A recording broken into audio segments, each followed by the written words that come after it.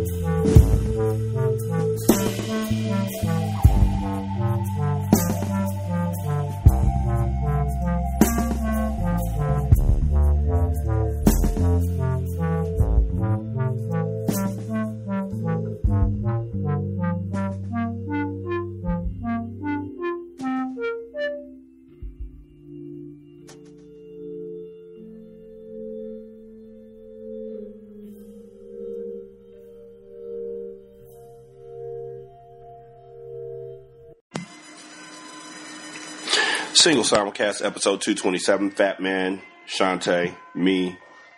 No guests. We don't need them. We got what we need. But you say he's just a friend. But you say he's just... Never mind.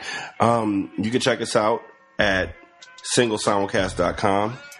You can check us out on Stitcher. You can actually check us out on Google Music now. We're on the Google Play Store. Pretty pleased with that. That happened late last week, and it was something that I've been trying to get established since, wow, I would say summer, but it's probably been longer than that, and they always had an issue with the RSS feed, so it finally just went through for some strange reason, to which I'm grateful. You can check us out at on Facebook at facebook.com/single simulcast. You can email us at singlesimulcast@gmail.com. Shantae's website is Bury Me in Red Lipstick. It is all things makeup and all things awesome. I don't have a website. I need a website. If somebody wants to design a better website for Single Simulcast, that would be great. We still have the same one that was established back in 2010, which means that it is now ancient in internet age times. Shantae can be found on Twitter at Shantae Fabulous. I can be found on Twitter at Rashani. The show can be found on Twitter at Single Simulcast, no underscore. And you can leave a voicemail at 916-572-9016 or an email at singlesimulcast@gmail.com. Shantae. Yeah. How are you doing today? I'm great. What about you? You know, my Lady Falcons lost in the second round of the playoffs today. Aww. Yeah. And you know, I realized that it was a close game. We lost by, I think, like 6. It stretched out at the end. We were down by a couple points, and then we had to foul because we were behind, and they kept fouling their best shooter. So she kept going to the free throw line and making them over and over again. So we ended up losing by more. But I realized something about myself, and I think that for a lot of people, it's probably the same thing, which is that I am better with losing by a whole lot as opposed to losing by a couple points. You know, if my group, if my team, if my squad gets blown out by like 40 points, I'm okay with that because I think I've come to grips with the beating somewhere in the first couple seconds where the lead just ballooned to like 15 and 20 points, and then you just realize, okay, the other team is better than us. There's really nothing we can do. As opposed to losing by like 3 points or 2 points or, Lord forbid, losing by 1 point. Because those are the games where I just sit there and I think, what if I had done this? What if we had tried this? What if we had gone in this direction? And I agonize over it for anywhere from a couple hours to a couple days, really. Have you ever experienced that? No, I'm sitting here, you're talking about it and everything, and if we were in the same room together, I'm nodding, because it's just like I totally know what you're talking about. Not necessarily, obviously, I'm not somebody's coach and everything, but I think it is easier to deal with a blowout than it is to deal with it being a close game, because you are kind of agonizing over what you could have done. What if I had did this? What if I had did that? You think about all the different things, and it feels like they're different than the blowout. Mm-hmm. It feels different than the blowout. It may not be. Because we're overthinking things. We're saying, well, what if? And we could be saying, well, that 1 point or that 3 point loss just meant that the other team was just better that night or that day or whatever. The same way we would say it with the 40-point blowout, but we're harder on ourselves with it being so close. So I get it. I know what you're talking about. And it really carries over too. Like if you, I know you play video games, Shantae, and I play video games, and there's those first-person shooters where sometimes you're just getting blown out. Well, there's just games, period. I play a game called Clash Royale on my iPad. And there's some games where as soon as the game starts, I'm behind. It's just like, okay, they have these things that I can't defend against. There's absolutely nothing I'm going to be able to do. I'm going to fight the good fight. You always fight the good fight. But like as soon as they break that out, that this is a oh Lord type moment, and you're not going to end well. It's like,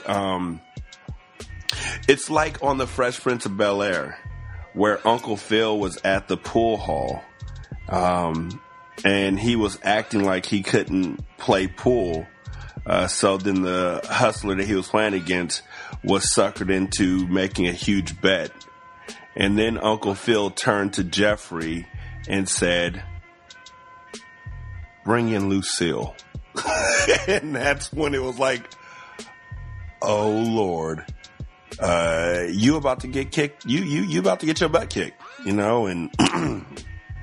I've had more moments like that than I'd like to recount. And I'm okay with them. Each and every blowout, I have, strangely enough, reconciled myself to the fact that, okay, that was supposed to happen. There's a reason why that happened. But those 1 point losses, those 2 point losses, even up to like 6 points, where it's close, I know I could have done something different. But with this game, I'm not feeling like that so much as I would have other times, because my lead guard, our leading scorer, got injured on the last game of the season. So got injured the last game of the season. So entering the playoffs, we were without her. And we had already played a tournament this past weekend, Friday, Saturday, and Sunday. We came in 4th place out of 8 teams. It was a good tournament.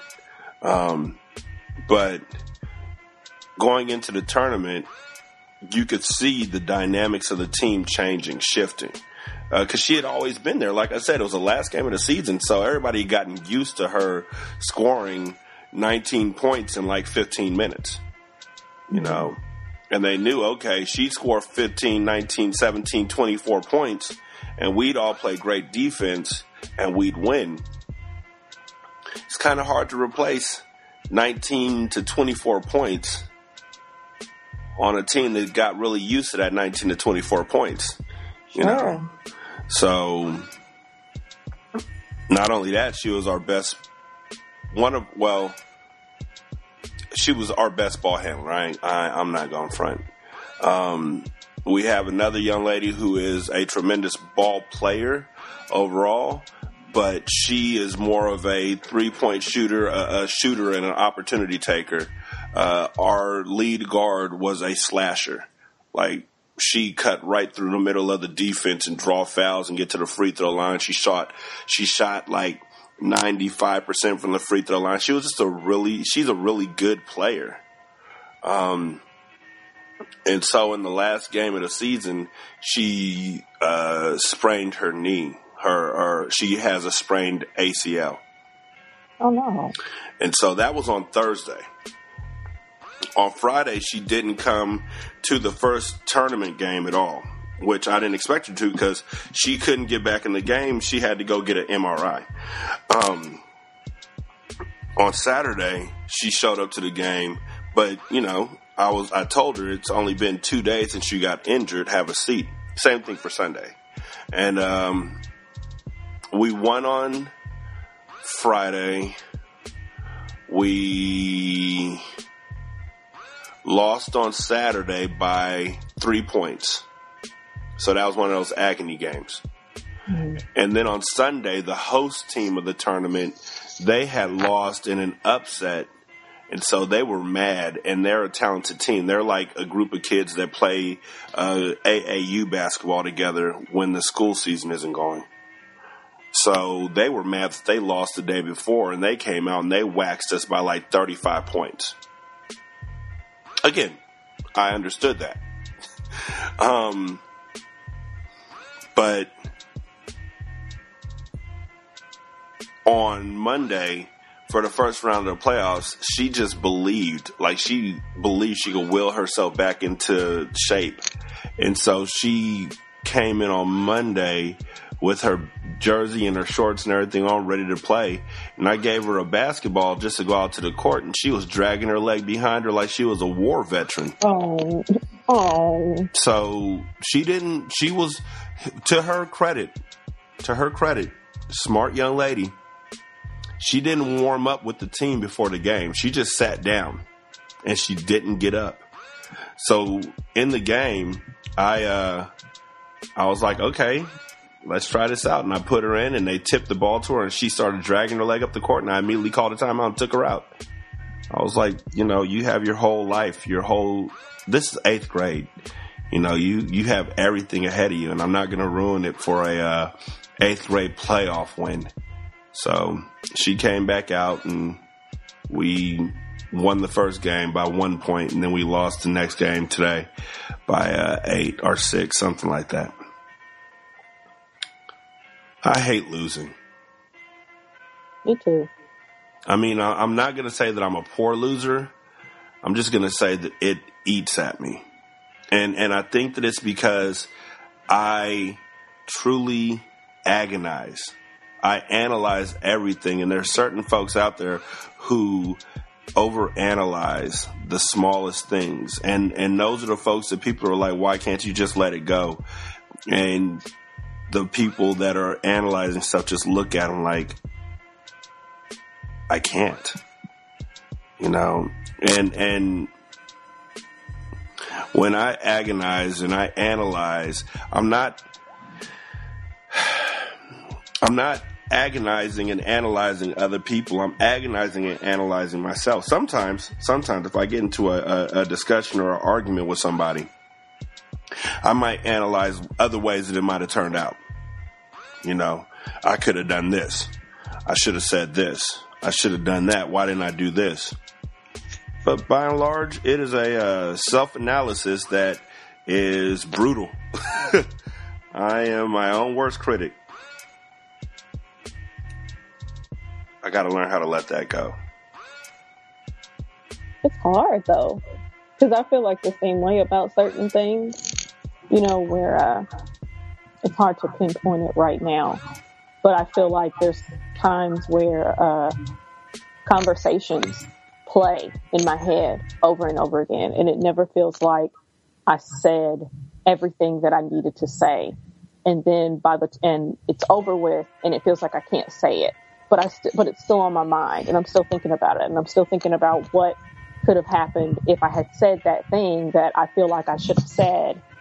And it's just like, oh, great. Am I going to have to wait until something else happens again, before I can say what I need to say again? And it's just like, or should I just go ahead and bring it up, even though it seems like everything has been squashed? And it's just this whole kind of cycle roller coaster, all kinds of, symbolism or whatever, metaphors of what's going on, of just kind of overanalyzing, overthinking, just kind of it sucks.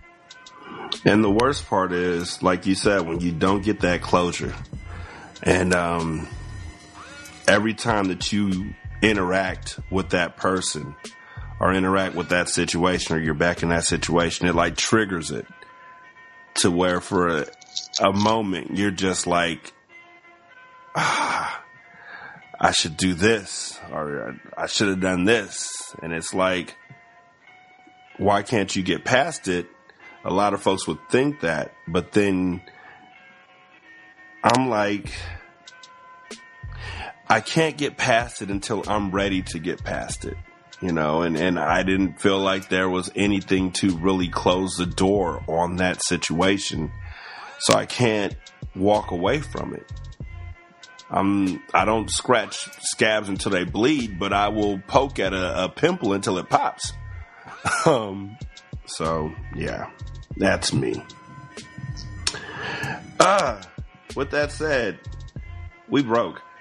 So you can donate to the show on PayPal at paypal.me/single simulcast. All money will be used to get Shantae some Starburst and stuff to improve the show, and to get me some Twix ice cream bars. I ain't gonna front. Those things are awesome. Just splendid. I don't think I drank as much eggnog as I should have this season. I think I'm letting myself down. But every time I drink eggnog, my stomach just explodes on me now. So maybe it got bad for a little while there. Like, I knew that I would be an Ice Cube lyric if I drank too much eggnog. Be coming out feeling about 10 pounds lighter every single time. And I love it so much that I went through the pain. It's like being married. She has on earphones. My wife can't hear me.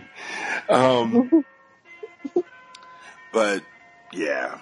So eggnog and Twix ice cream bars for myself, Starburst for Shantae, and I'm going to go back. We have a single simulcast store, but I'm going to go back to making t-shirts on Teespring, because the single simulcast store is really freaking expensive. Like $45 expensive. Oh, wow. And we only would get $2 from that $45, which means $43 for a t-shirt is going to this group that, no, that's not how this should work. We want y'all to continue to rock with us. We want y'all to continue to support us. We want y'all to continue to tell others about us. We appreciate everything. We want y'all to leave reviews and voicemails and emails and the whole 9 yards. And we want y'all to want to wear our merchandise, wear us out in the street. But we don't want y'all to break yourselves to do so. Honestly, we'll take your money. If you just want to send us money, like I said, there's a PayPal. But instead of paying $45 for a t-shirt, we'll make shirts that are $19. And then you could just send us the rest in cash. You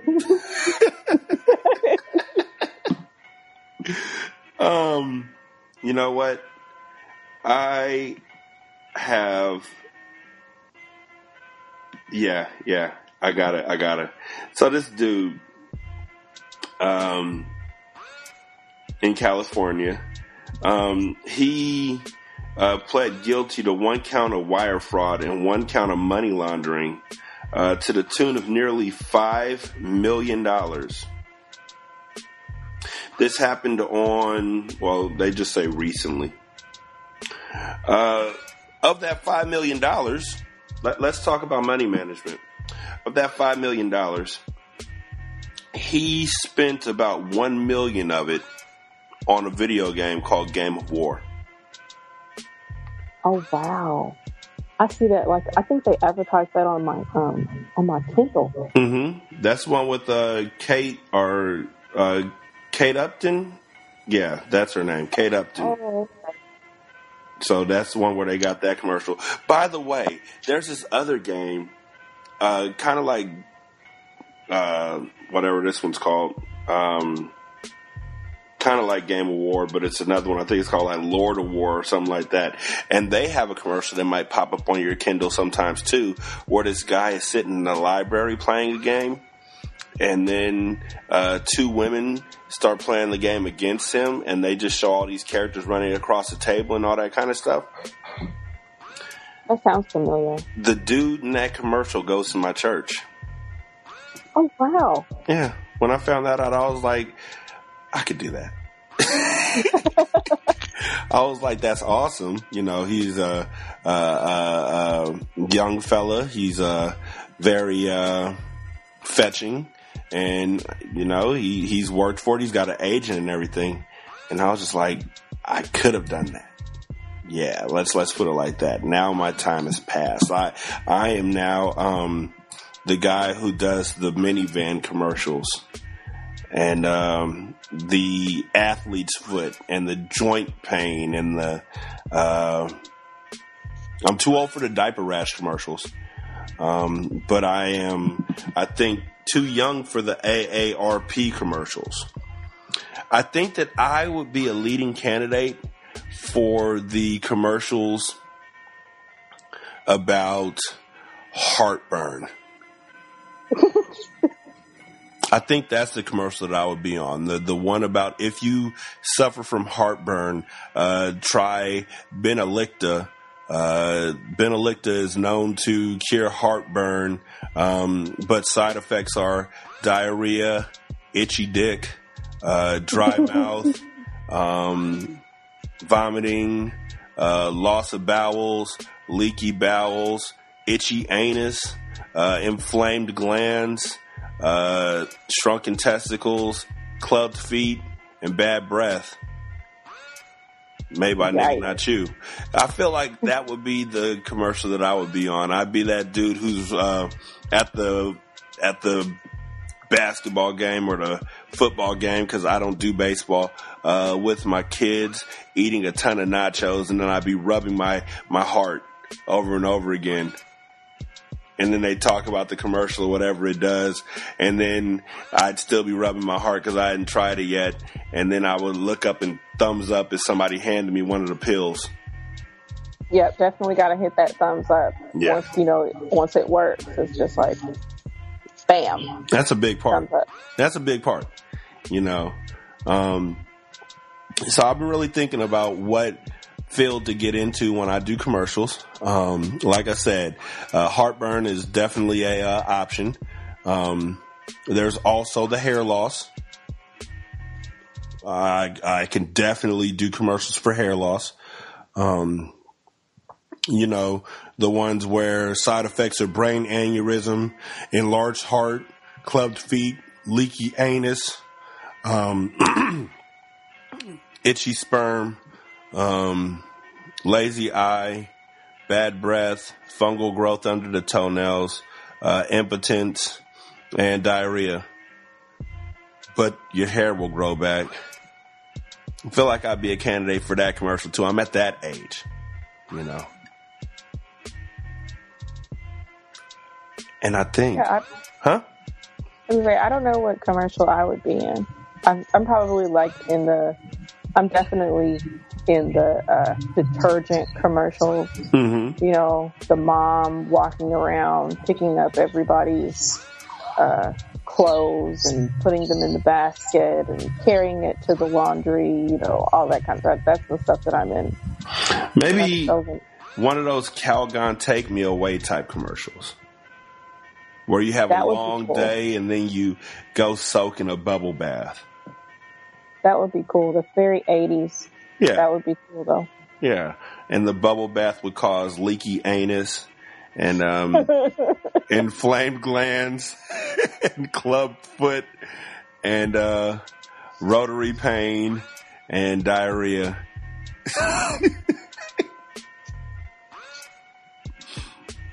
But yeah, like bubble bath or detergent or batteries. For some reason, battery commercials seem to have moms on it a lot. But you, my dear, are past the age where you would be the one asking about if there's any pads, or you'd be the one who will be giving advice on days where women have felt less than fresh. I used to hate that commercial. It just seems so invasive and out of nowhere. Like, we'll be right back to The Price is Right. Jill, have you ever felt less than fresh? Like, okay, I feel like I shouldn't be watching this commercial right now, and yet I can't turn away. You know what though? That's because I think people make the things that women have to do to take care of themselves, like they treat them as either gross, or they treat them as like this mystical thing. Mm-hmm. Like, oh man, she's got a wash down there. Mm-hmm. She has to use this special soap. She's different than you, kind of thing. And so everything is like just this, I don't know, this otherworldly, scary thing. It's like guys who don't want to go to the grocery store to buy pads for their wife or their girlfriend or something, as if it reflects on them. It's like, okay, you're a man. Maybe, I mean, if you're going to get these things, you must be with someone who needs them. Congrats. That's fine. Yeah. There's lots of men who are with someone who needs them. It's okay. We know they're not for you. We're not even assuming they're for you. And if they are for you, maybe you have some kind of project that you're trying to get done, but it's more likely it's for the person who needs them. There's no reason to be embarrassed. Anus. Or they have what? Or they have leaky anus. Oh, see, now I'm trying to think of a reason, because I'm thinking, I'm just like, oh man, don't use a pad for that. That's not gonna work. No, a tampon. That's get a Depends, man. Don't do that. I'm not old enough for that one yet. And I actually, now that I think about it, I need a commercial to come out. Yep. Nigga Not You just came out with another product. George, have you ever felt less than fresh down there? Nigga Not You presents Ball Wash.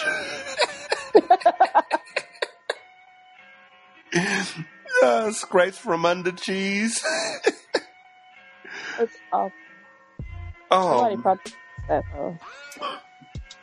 Dude, somebody needs that. There's a wife or a girlfriend out there who would be thankful for something like that. Thanks, Nigga Not You. I'll take it from here. And it will be the product will be called Ball Out.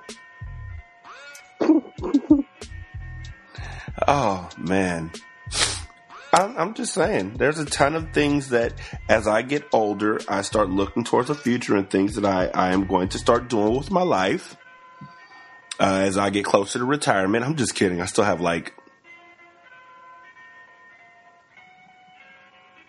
I think I still have 14 years before I can retire. I think I'll be a cool 50 when I retire, which is still young. Yeah, that's really good. To retire at 50, that's a lot of time to hang out. Oh yeah. I'm gonna be that guy who retires and then just becomes a full-time coach, or becomes a full-time house husband. That's what my dad does. My dad's a house husband now. At this point, he's in his 60s, I think.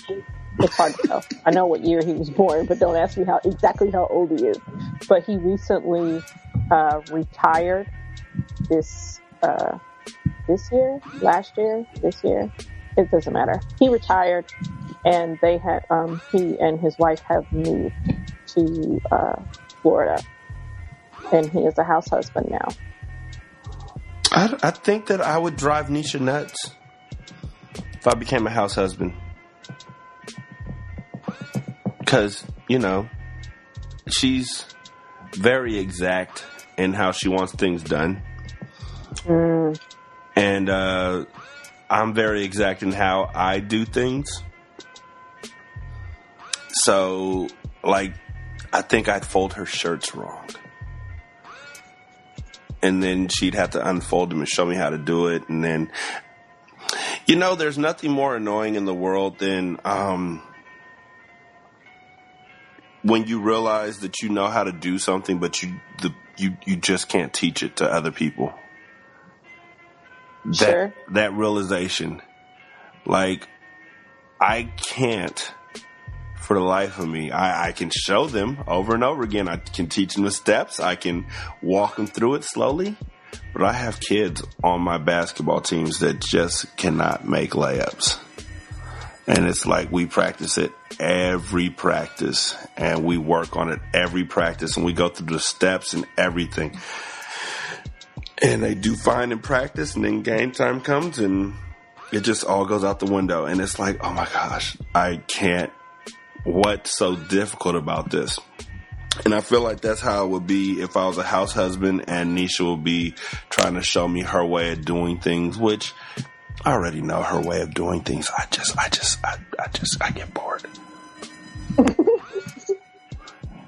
Okay, earphones are still on. So, you know, sometimes I just want to try something different. Like, I fold in a way that'll allow me to fit all of your laundry into one drawer. I try and challenge myself to where I can fold your stuff small enough for all of your shirts and your underwear and your socks and your yoga pants can all fit in one drawer, leaving 2 drawers open for extracurricular activities. And she wants me to hang stuff up, like t-shirts. See, that would be difficult for me, because what I like to do is I don't like fold it. What I do is roll it. You know, like you fold it as if you were getting ready to fold it, but then instead of folding everything over and whatever into, you know, a square, rectangle, whatever, it just all rolls and it gets more stuff into the drawer. Oh yeah. Compared to what it would be if you just folded it like the regular way. So I'm kind of here for the efficiency of getting everything in one drawer if it's possible. And that's how I pack bags. Like, I will fold and then roll and compartmentalize everything, so then everything fits in like one half of a travel bag. You know what? Got completely off the topic. As for Game of War, it's a mobile app that you can download for free. But it's also ranked number 2 in the top grossing games of 2016, according to Think Gaming. That's because the win at the popular game, users will spend large amounts to speed up the process of building cities and training virtual troops. Without shelling out money, some users might find themselves surpassed by paying characters. But Ko appeared to go above and beyond, ultimately shelling out a cool $1 million, and he potentially faces 20 years in prison. Here's the kill shot. That company, what's the name of the company? The video game company, I mean. Whoever made that game, they ain't giving it back. Oh, no. Why? For what? That money, that's their money. That money been done. It's been laundered. Like, they're like, what money? What $1 million are you looking for? Because we ain't got it. I can't believe that guy spent all that money on the game. But I it's hard to believe, and yet it's easy to believe because I get it. Especially because, you know, the concept reminds me of what is it, those farm games that are on Facebook where you can just play, you know, if you want to, and you can wait until your stuff grows or this or that, you know, or any of those games. You can wait until whatever is supposed to happen happens, or you can pay $1 and it'll be ready right now, you know, or you can pay $1 to get life back or any of that stuff, all that stuff. Candy Crush, whatever, all of it. You know, you don't have to pay for it, but it does make things easier to pay if you pay for it. I remember when Farmville first came out, Nisha would, not Farmville. It wasn't Farmville. Farmville was the gateway drug. And it wasn't Candy Crush. It was a game where you ran a bakery. And each thing that you cooked took a certain amount of time to cook. So like you would put it in the oven and it would take like 6 hours to cook. And then you had to take it out the oven in a certain amount of time after it got completed or else it would burn. Mm-hmm. Which was both brilliant and completely unfair to the actual gamer. Because Nisha would set her stuff in the oven at like 9 o'clock at night and then set an alarm on her phone to wake up to take it out the oven so it wouldn't burn. And then she put something else in the oven and she just continued to flip it. So she'd be getting up middle of the night to take something out the oven, and I was just like, this is a video game. And I'm a gamer. And I was looking at her like, you doing too much. This is too much. But she's real, though. Because if you don't, like, if you actually want to make the effort worth it, you have to, you know, follow through. So you have to figure out a way to make sure that you're following through and not, like, just relying on your own, I don't know, your own bodily clock to get up. And because if you wake up and you're just like, damn it, I'm supposed to take those muffins out, and you get fucked up and your muffins will burn. And I'm like, what muffins? Whatever it is. What muffins? Oh my God, are they blueberry? Oh, you're talking about that game again. I actually got kind of obnoxious about it, like, oh, you're talking about that game again. Because she be talking like it was real stuff. Like, oh, I gotta put this apple pie in the oven and it has to cook and then I'm gonna take it out. And I was like, oh my God, we're gonna have an apple. Oh, talking about that game again. Gonna put a baked chicken in the oven, and I've been preparing it for like the last 4 hours. I'm going to put it in the oven and I'm going to slow cook it for 8 hours, and I'm going to set the alarm so I can get up in the middle of the night and make sure to take it out the oven so it's just perfect. And oh my God, I'm so hungry right now. My mouth is watering.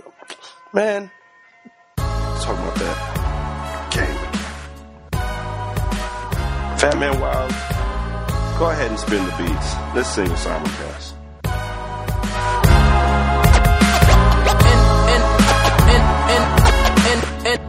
And the game won't change, it's the same old thing. And the game won't change, it's the same old thing. Primo, dynamic duo. Dynamic 동전한 입조차 쉽고 일 없어.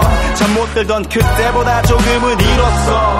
우리는 바보처럼 몸으로 부딪히면서 배웠어. 넘어질 때마다 일었어. 다시 고쳤었지. 이력서 눈부신 성공의 신바람. 잠시나마 불어봤던 휘파람. 한 곡도 채 끝나기 전에 그림자처럼 날 따라온 비바람. 시기 질투 기대 압박을 못 이긴 몇 번의 실축. 자만 나태함 속에 던졌던 말로 홈런을 맞는 실투. 다 끝 난가가 탔지만 우리 앞길을 막지 말라고 외치며 마음을 다잡곤 했었지. 진짜 한치 앞도 안 보이는 가시밭길에서도 절대 유턴 없이 잘 의리로 의지하면서 둘이 딱 붙어갔지.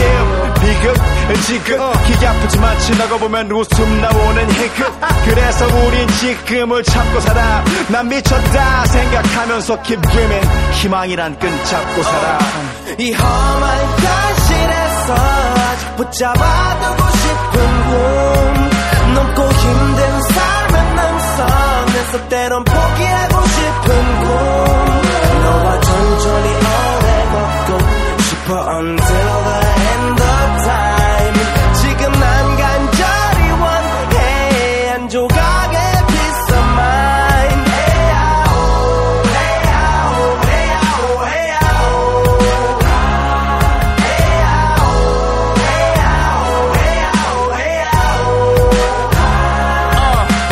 이 도시에서 멍 때리는 것조차도 사치 버릇처럼 내가 나를 착취해 경치 쪽은 딱딱해지고 이 시계 붙은 각질 모두 위맑은 땀 대신 날 적시는 건 진땀이네 잠든 시간에도 문제들이 쌓여 눈 뜨자마자 결정해도 아직 익숙치 않은 타협 시간을 도마 위에 식재료 썰듯 안 하면 하루는 순서가 뒤섞인 음식처럼 망가져 지쳐도 경계하네 공허와 허무 불안감 속에서 상기하네 15년 전 빈 털터리의 여유 억울해도 납득돼 35년간의 필름이 어쩌면 수치 맞은 삶 건축된 우리의 이름이 길르니 어두워지지 않게 서로를 비판하고 세상을 보는 시선 삐딱하게 얼굴에 피어난 주름은 당연해 마치 아파친 너 페이스 평가는 다 끝난 다음에 해긴 인생의 레이스 이 험한 현실에서 아직 붙잡아두고 싶은 꿈 높고 힘든 삶의 능선에서 때론 포기하고 싶은 꿈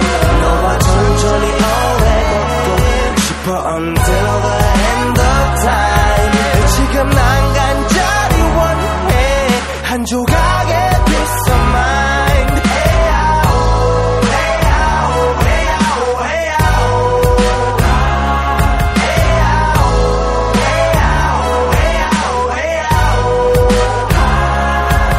조금 때 같아 내 같아 다니는 건 달라지고 빨라졌지만 결국 가는 데 같아 질리게 겪어도 사랑 때문에 애 같아 이럴 때 보면 나도 아직 애 같아 살기보단 생존하기 바쁜 정수리는 넓어지고 평소가 작아지는 마음 속에 피어나줬으면 해 한 송이의 평화 진흙탕 속의 연화 이 험한 현실에서 아직 붙잡아두고 싶은 꿈 높고 힘든 삶의 능선에서 때론 포기하고 싶은 꿈 너와 천천히 오래 걷고 싶어 until the end of time 지금 난 간절히 원해 한 조각의 peace of mind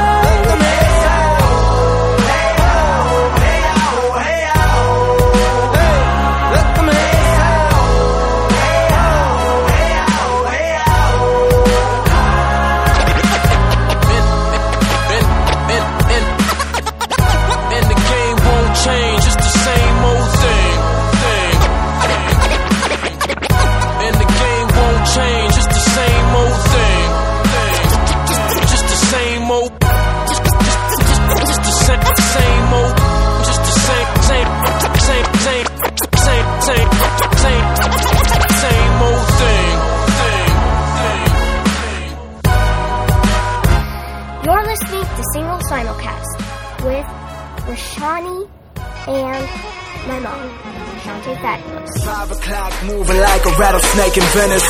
Shutting off my monkey suit, well that'll take a minute. Hold the door for me, brothers and sisters, it's time to jettison. The world's passing by, I think it's about time that they let us in. My medicine is like better gin, ice cold juice and amends. By all means, I'm meddling with a vibe to thrive like gentlemen. If I said I'm in, cause life's short like seconds in. I don't sleep, I'm on a better pins, I'm trying to live in excellence. I feel my heart pumping, blood pressure rising. Time is racing by me, think a lot about my dying. I know it sounds morbid, but my Scorpio is rising. And this final destination's all around me multiplying. I'm vying, finding the Mayans to ask about my compliance with living another life and buying up all the Zions. They say that life is short, but I got many more to give. Shit, what would you want to do if you had 24 to live? Another day, another plateau, enjoying every place that I go. This may be just a tad taboo, but let's get it like it's running past through. Another night, another chateau, enjoying every place that I go. You see, cause you never know It could be your last day alive. And if it was my last day on this finished rub, I'd feel above, cause I lifted up. I broke hearts, I've been in love. I've got money, I spent money. I've overfed and I've been hungry. I've moonlit and I've been sunny, What more could it get from me? Been to Paris, been to Rome, been mobbed up and I've been alone. Been a basket case on a simple throne, masking tape on a sinful dome. Patches holding my right to fly, strung up fast to the light and sky. If time runs this here fountain dry, there's a few things I still like to try. Jump out of a plane and in 2 minutes feel relief, cause life is pretty sweet when you've just fallen 20,000 feet. I like to see the northern lights, I like to shoot around the sun. I'd like to see more of my wife, I'd like if we produce the sun. This playing field is made to kill, but we survive, what a crazy deal. If you want more time, better pray for real, cause we all ain't trained like Navy SEALs. This life is short, but I got many more to give. Shit, what would you wanna do if you had 24 to live? Another day, another plateau, enjoying every place that I go. This may be just a taboo, but let's get it like it's running past through. Another night, another chateau, enjoying every place that I go. You see, cause you never know, it could be your last day alive. Well, what a life, if I could hit that button twice, I'd stuff it like I want another strike. Trying to cut it like a butter knife, I've seen things, I wanna see more. Trying to cheat death on a detour, I wanna plant life or a restore. Like, come on, feed me, Seymour. What you doing if you ain't living life like to the top of the cup and the light bright? You better get a ticket to the fight night, cause it'll hit you when you're not up night. I ain't tryna leave quick, tryna do the right thing, Spike Lee shit. Better hold it down with a Viking grip, cause the world moves quick with a lightning tip. I need to feel the breeze and the ease of Ibiza, soaking in all the features of being overachievers. I know I've said it before, but this life is truly costly, so I refuse to be its hostage, and that's a promise. So give me smiles and give me fam, give me sights from another land, give me guile and give me grand, running miles for the modern man. They say this life is short, but I got many more to give, so I'ma live it like I just had 24 to live. Another day, another plateau, enjoying every place that I go. This may be just a taboo, but let's get it like it's running past through. Another night, another chateau, enjoying every place that I go.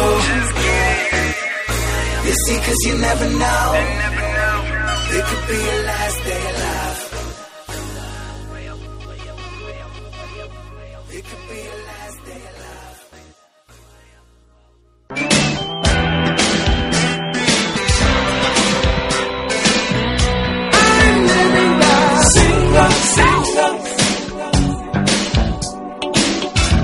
Simulcast.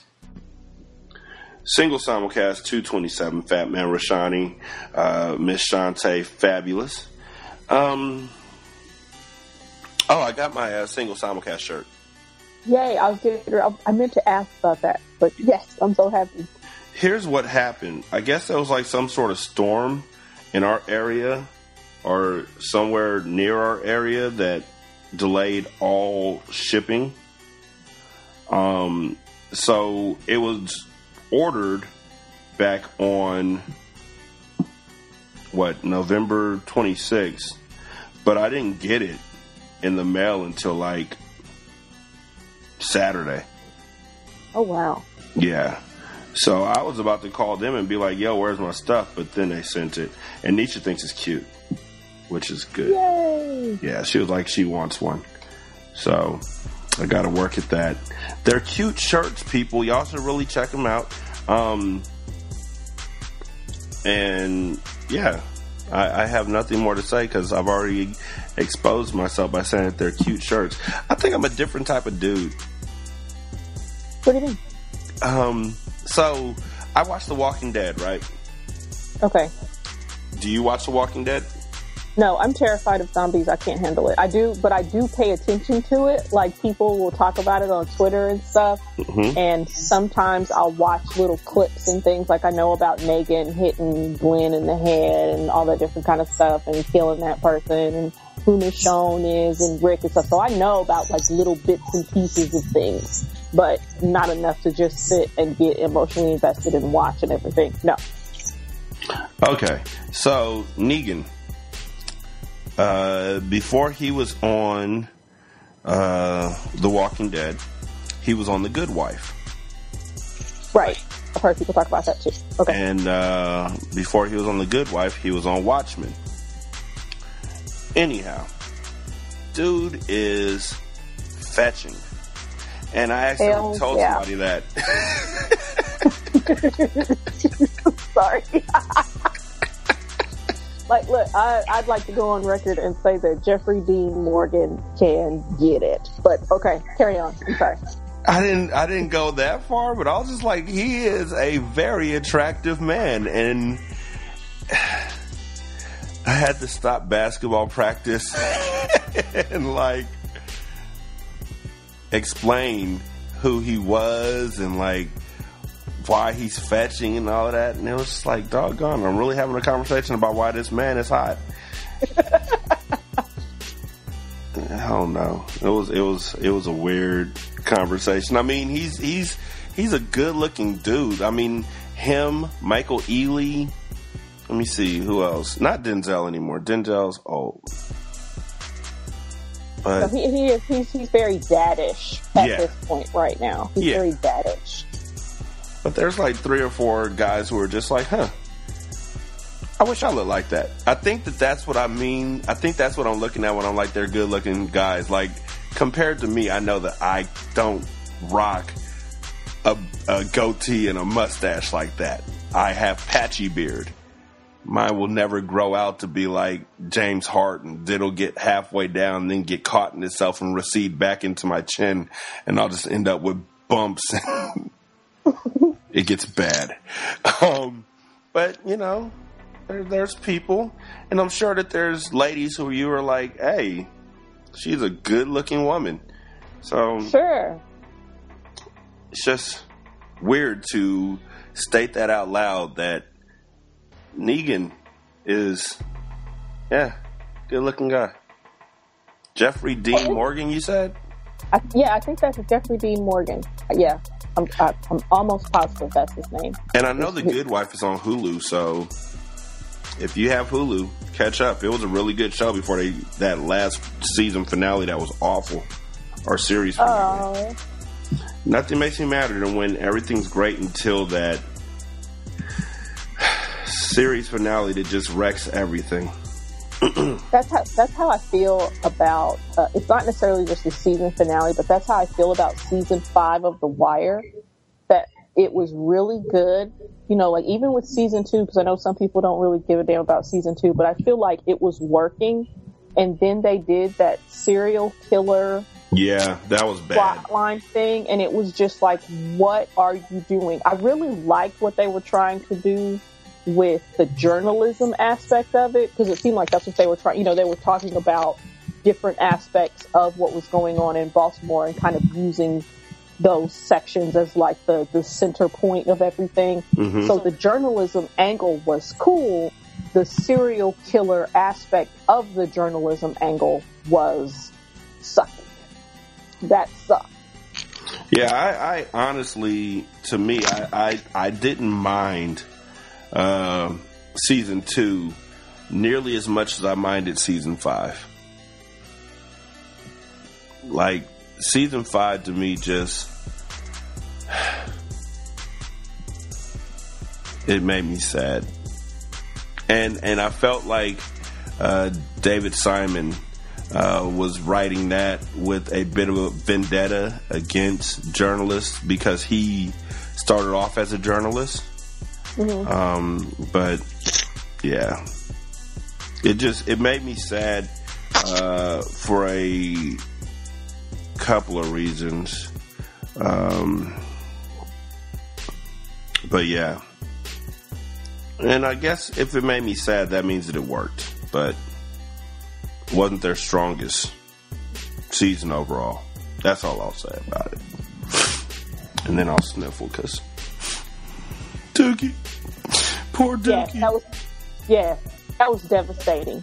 That was so, oh man, that was devastating. And I got it and I understood it, because, you know, the kind of the cycle of everything, where like some people who were down in the beginning of the show, you know, kind of had a little bit of a come up or something, you know, kind of, you know, things got better for them. But then at the same time, there were people who were on the brink of something and things got worse for them. And that was really sad. It was sad to see Dookie kind of descend like that. And that essentially kind of become bubbles in a way. Exactly. And you saw him trying to fight it, like asking Mike, "Hey, let's get out of here. Let's move away. Let's do this." And Mike was like, "You need to just, if you're gonna live with me, you're gonna be pretty much a babysitter." And then he was like, "I don't know." It was just sad. That last scene with him was just heartbreaking, and the last scene with Randy was heartbreaking. I think I got too involved with the kids. I mean, I like the way that what was it? Kimon? Can't remember what the light-skinned kid who wasn't really built for the streets. I like the way that he was able to come up. Naaman? Yeah, Naaman. With the hair. Yeah. With the hair. Yeah, Naaman. Yeah, because he was Weebei's son. Yeah. And his mom was... Yeah. Terrible. Yeah. Terrible. So it was good to see him make it out, but to see Randy in there where you knew he was going to end up having to fight his way through that group home because of what that cop did to him hurt. Mm-hmm. Just to see everything. It just... I got too involved with the kids. That's it. That's it. A Florida man is being sought by authorities after the owners of a religious store said he broke in with a bucket on his head and made off with their pricey pigeons. May and Nelson Hernandez, owners of the El Viejo Lazaro Botanica in Miami, said the burglary happened right after closing on Friday evening when the man, with a bucket on his head and a trash bag around his shoulders, jumped the fence and broke into their store. Surveillance video showed the thief making off with a cage filled with pigeons that they said are worth, quote, thousands of dollars. I don't know what's going on here in Miami, Ms. Hernandez told the news. People don't have respect for anything. This burglary comes after one in May where two people robbed the store and it led to the Hernandezes beefing up security. They added that this incident was especially painful as it happened just before the holidays. I didn't know pigeons were worth thousands of dollars. I didn't either. And then I have that Sporty Thieves song, "No Pigeons Stolen," in my head, which isn't helpful at this moment because this is really, because this is messed up for somebody to have their stuff, get stolen. I've had stuff get stolen. It sucks. But then I can't help but hear "No Pigeons," and it's just not okay right now. Oh my goodness, I used to love that song. The remix was even better, where he was like, "If you're offended, I meant it." That was a great song. That was a horrible song. Like really, like in so many different ways. That was just an awful, awful song. Like, okay, we're offended because TLC came out with a song saying that this is what a scrub is. If you're hollering at me from the passenger seat, if you're doing this, this, and this, you're a scrub. Okay, allow me to retort. So, basically, if you're feeling some sort of way about that song, that means you're doing everything that they're saying you were doing in that song, and you feel like a comeback. So all these dudes is passenger seat Max, which I've spoken on before in this show and said, if you're a passenger seat Mac, just get your life. Just don't talk to people. Don't talk to anybody. If you're in the passenger seat trying to get at a girl, just get out the car. Just walk away. But I definitely don't scream. Street harassers. Hey, tap your friend. Tap your friend. You got to talk hecka loud because you're in the passenger seat and they're all the way on the other side of the driver's seat. Right there across. Never mind. It's a whole thing. I never got anybody in a passenger seat. I wonder if this dude thinks he's a superhero, though. I wonder if he thinks he's Buckethead. Because the whole thing with the trash bag around the shoulder, that's what I was envisioning. It was just like, whoa, like, was that a cake? Like, I guess. I don't know. I wonder what he's doing with the pigeons. Like, is he selling the pigeons, or was he freeing the pigeons, or, is he like Mike Tyson was, like attached to pigeons or whatever, like he's going to train the pigeons or something. I don't know. I have all these thoughts. And what he feeds. Was he eating the pigeons? Huh? That would be awful. People have eaten stuffed pigeon before, and they call it squaw. Right, but I guess it's the idea of stealing the pigeons. I guess it seems like it would be other things that could possibly be stolen. That it seems like there would be other things that would be easier to steal if it's about eating them. Squaw. I don't know, but I know one thing: them pigeons ain't worth no $1,000. I don't care what you say. I don't believe it. I'm gonna need to see some sort of proof before I'm gonna give you $1,000 anything for some pigeons. Fancy pigeon papers. Exactly. Are these pigeons registered? Are they purebred pigeons? Where'd you find them at? Ain't no pigeons worth $1,000. Period. Hold on one second. What did you need from me, DJ? The network password. Why? What happened? I haven't used it since I re-downloaded it, so just redo the password again. Okay. Is it Skid Row? Yeah. Oh. I know it's him. Here.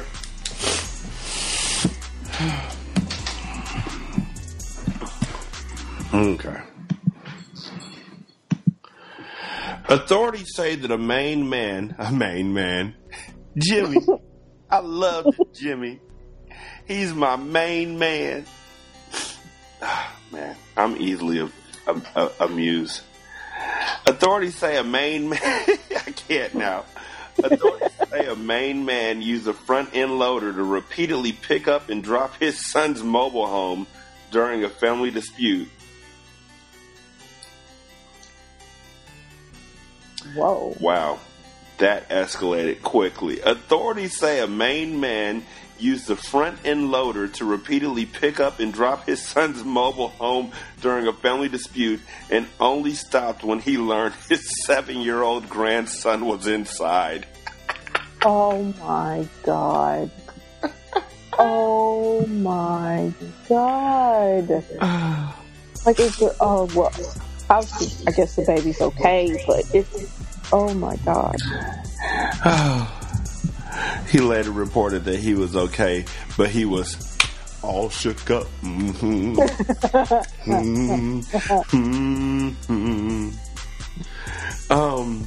The York County Sheriff's Department said 50-year-old John Bubar was involved in a dispute with his son, 27-year-old Michael Bubar, on Sunday over rent payments and debris in the yard. The son and his family live in a mobile home on John Bubar's property in Parsonsfield. Authorities say the elder Bubar, Bubar, the main man. Authorities say the elder Bubar damaged the mobile home with a front-end loader and backhoe. Bubar was arrested on a charge of domestic violence, reckless conduct with a dangerous weapon. His grandson wasn't hurt. Bubar. Well, thank goodness. But if I had to see what I had to Google what a front end loader is, what it exactly looks like. It's just like, I'm surprised that I'm surprised that he was able to get the mobile home up and down. That's what I thought it was. Without like it sounds like he did it multiple times. So I'm surprised he didn't just completely destroy it. Just up and down, just up, because you gotta be Yeah, I'm surprised that he just didn't just completely jack it up and the kid's not more hurt than, that he's not more than just shook up. Hey. I would say that the relationship between the boobars is probably pretty fragile right now. And the grandson, he's 7. He probably wants to do it again. Probably. He probably thought it was fun. He probably, for him to be okay, and yeah. He probably didn't think it was fun. It probably felt like some kind of carnival ride or something. Hold on. I'll be right back, Shantae. Okay.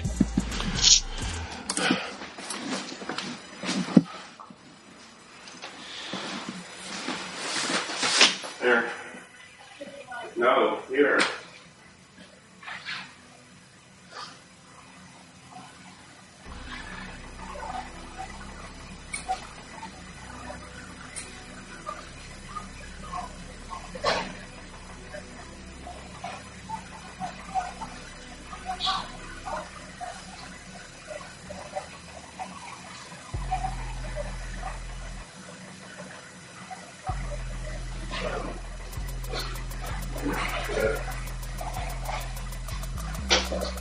Now, that you're all set up, turn it off and clean up this room. We pick up on, clean up this room.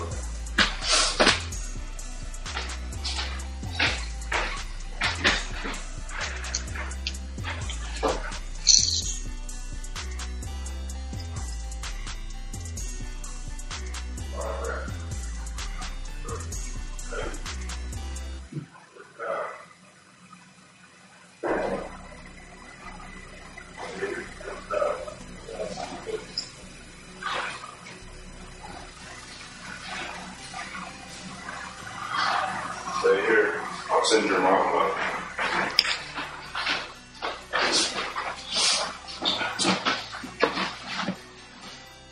Here. Kenny's favorite. He said he's done. Why is there water on the floor, Devin? I need the questions. Tell him to give us the question. Bring me the question. Kenny, bring in the questions. Why is there water on the floor? What did he do with the next? When was it by the next?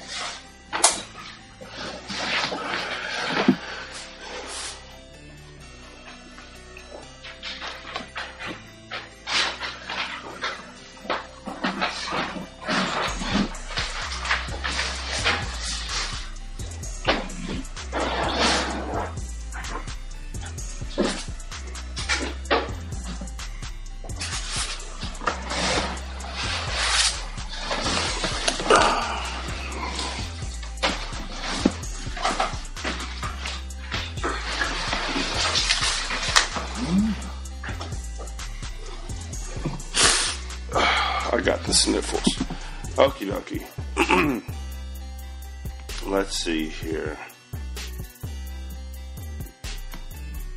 So, we already talked about the guy who spent $1 million on a video game, which, seriously, what? This probably would lead to that same situation. Once broke, he pulls stuff like this. A woman was left with a $163 bill after her date invited her to a fancy restaurant, ordered lots of food and drink, and then fled without paying. Diane Gilmet had joined dating website Plenty of Fish when she received a very flattering message from a man police later identified as Paul Gonzalez. She agreed to meet up with Gonzalez, and the pair arranged to go to a fancy restaurant. He ordered, quote, a lot of food and several glasses of wine as they sat chatting on their first date. It was all going well, or so Gilmet thought, until Gonzalez went outside to make a phone call and never came back. Gilmet said she sat at Morton's Steakhouse in L.A., waiting for her date to come back from his phone call for 15 minutes before the reality began to sink in. Now, I just want to say, when she realized that her date was not coming back, she tried to message him on the Plenty of Fish app, only to find out that he had blocked her. Yes. She was forced to pay the $163 out of her own pocket. When she went to social media to share her story, along with pictures of her date, Gulmet said that several other women came forward to say he had done the same thing to them. Each time he had chosen a high-end restaurant and snuck out, leaving them with the bill. One woman, who did not want to be named, was left with the bill for more than $100 after he went to the bathroom and never came back. Despite the horrendous first date, Gulmet said she has not been put off internet dating, although she may be a little choosy on who she goes on dates with in the future. Police say Gonzalez is also facing 2 pending cases of petty theft and is accused of failing to pay for a haircut at a salon back in February. So this guy's like super duper repeat offender. Exactly. Like he's not paying for anything anywhere. And I can say from not experience, but because there's one here in my area, that Morton Steakhouse is not close to cheap. Like, at all. So, yeah. Yeah. It's just, I have nothing. I just, when it was found that he had done this many times before, that was the thing that made me laugh. Yeah, that was it. Yeah, it sucks. It really sucks because I'm looking at this guy's picture and everything, and he looks like a guy that I'm sure women would maybe find attractive. Mm-hmm. So he's got that going for him that, you know, that if he messages somebody, that a lot of women are, I would think, would be like, yes, look at this attractive man trying to holler at me, you know, score. I'll go on a date with this guy. And then, you know, he's out there treating them like free food. Yeah, pretty much. I mean, I don't see the humor in it a lot. I just, the part that made me laugh was the part where he, as he was leaving the restaurant, had the foresight to block her on the website, knowing that she was going to come looking for him. I would have never. This is one of those situations where I didn't know I could. I didn't know I could do that. I didn't know that you could set up dates with people and then dine and dash on them. Like, well, usually my date and I would dine and dash on the meal if it was, you know. Let's be honest. I did it. I tried it once. Did I? Yes, I tried it once, and it wasn't really my idea. My brother and some of our friends and the girl that I was dating at the time and me all went out to eat together. And after it came time to pay the bill, they all got up and left. And I wasn't going to pay the bill by myself because I didn't eat their food. They ate their food. And so I got up and left too. But because I had the keys to the car and I was walking out slowly because I had the money to pay for my food, they got caught. They were like, open the door. And I was like, why? We're already outside. And it turned out the owner was coming out with a butcher knife. Ooh. So, yeah. I think they ended up having to pay. Like, she didn't call the cops or anything. She was pretty understanding. I don't know why she was understanding. They tried to steal from her. See how I keep saying they? Not me.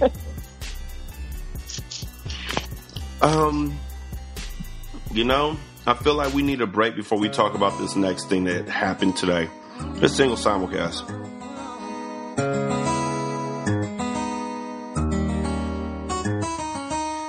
scrub is a guy that thinks he's fly and is also known as a buster. Always talking about what he wants and just sits on his broke ass. So, no, I don't want your number, no. I don't wanna give you mine, and no, I don't wanna meet you nowhere, no. Don't want none of your time, and no, I don't want no scrub. A scrub is a guy that can't get no love from me. Hanging on the passenger side of his best friend's ride, trying to holler at me. I don't want no scrub. A scrub is a guy that can't get no love from me. Hanging on the passenger side of his best friend's ride, trying to holler at me. He's taking me, but his game is kinda weak, and I know that he cannot approach me, 'cause I'm looking like glass and he's looking like trash. Can't get with a deadbeat ass. So, no, I don't want your number, no. I don't wanna give you mine, and no, I don't wanna meet you nowhere, no. Don't want none of your time. No, I don't want no scrub. A scrub is a guy that can't get no love from me. Hanging out the passenger side of his best friend's ride, trying to holler at me. I don't want no scrub. A scrub is a guy that can't get no love from me.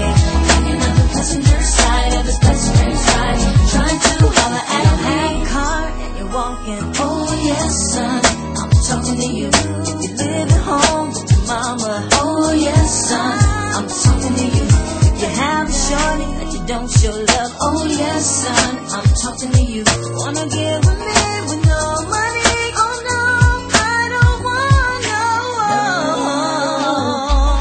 scrub. No scrub, no, no scrub. No, no, no, no scrub. No, no, I don't want no scrub. Scrub is a guy that can't get no love from me. Hanging on the passenger side of his best friend's ride, trying to holler at me. I don't want no scrub. Scrub is a guy that can't get no love from me. Hanging on the passenger side of his best friend's ride, trying to holler at me. I don't want no scrub. Scrub is a guy that can't get no love from me. Hanging on the passenger side of his best friend's ride, trying to holler at me. I don't want no scrub. Scrub is a guy that can't get no love from me. Hanging on the passenger side of his best friend's ride, trying to holler at me. I don't want no scrub. Scrub is a guy that can't get no love from me. Hanging out the passenger side of his best friend's ride, trying to holler at me. I don't want no scrub. A scrub is a guy that can't get no love from me. Hanging out the passenger side of his best friend's ride, trying to holler at me. I don't want no scrub. A scrub is a guy that can't get no love from me. Hanging out the passenger side of his best friend's ride, trying to Nada, franchise. Nada, shot caller. Yeah, sporty thieves. Sporty thieves. Nada. A pigeon is a girl who be walking by. My ramped up blue, brand new sparkling 5. Her feet hurt, so you know she wanna ride. But she frontin' like she can't say hi. What? Uh-oh. Y'all chicks ain't getting nada. Uh-oh. Your pussy ain't worth the Ramada. Uh-oh. Anyway, your friend looks hotter. Uh-oh. Game is something we got a lot of. Uh-oh. 'Cause I don't want no pigeon. Them be them girls who gets no dumps from me. Playing the bar dumb broke with her best friend's coat.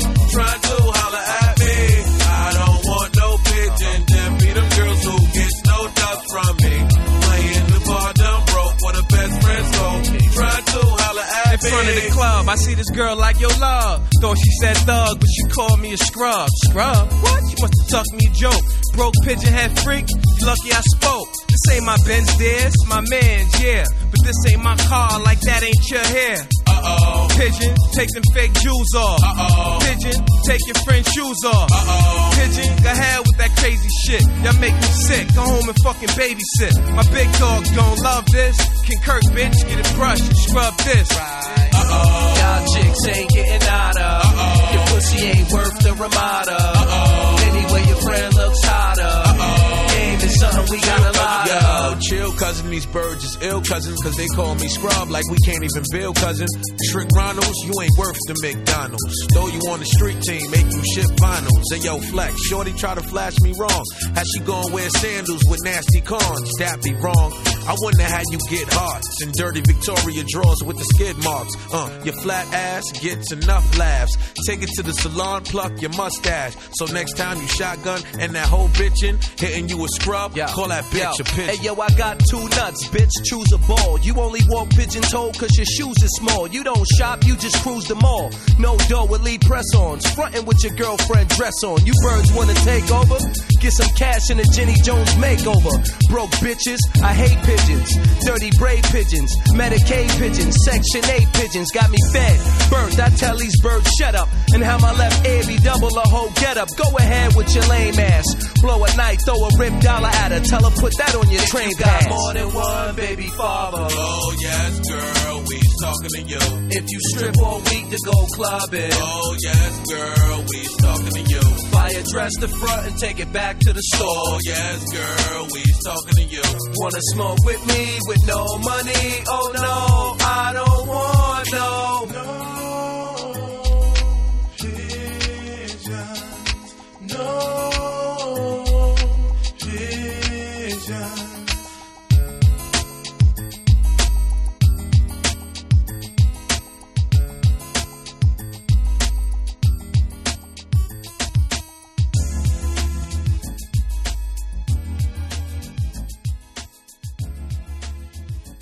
That was simply sensational. Single simulcast shall surely surface speedily. Bitches.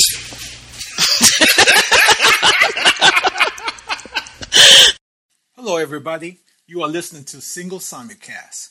My name is John Cushman of the Cushman Chronicles. This is a podcast where I fight the forces of resistance in this... Okay, I gotta go. The Cushman Chronicles. Peace.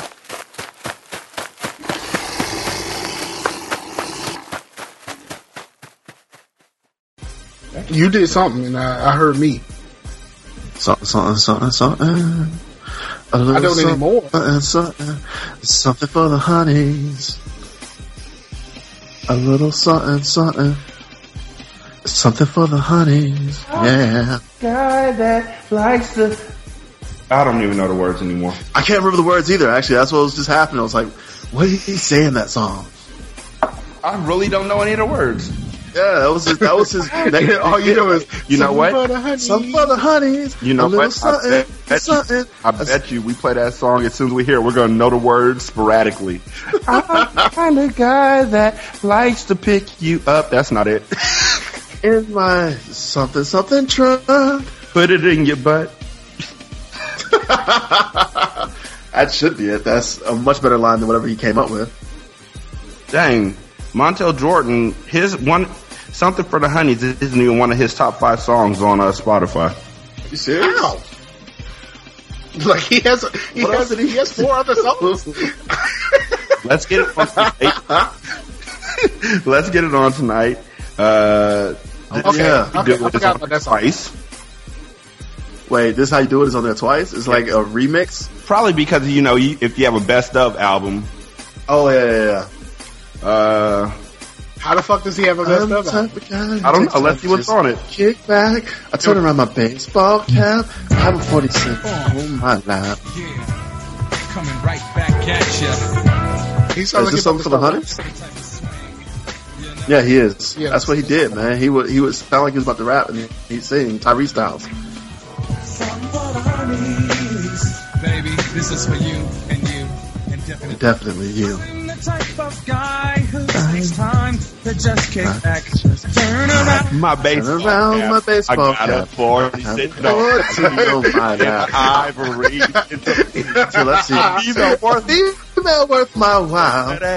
I'm so, and I know I hit it and I hit it if she's with it. I get the 5 to the 6, 7 digits. Call her up on my cellular. And all the shit that I say. The fun will begin when I hit the scissors.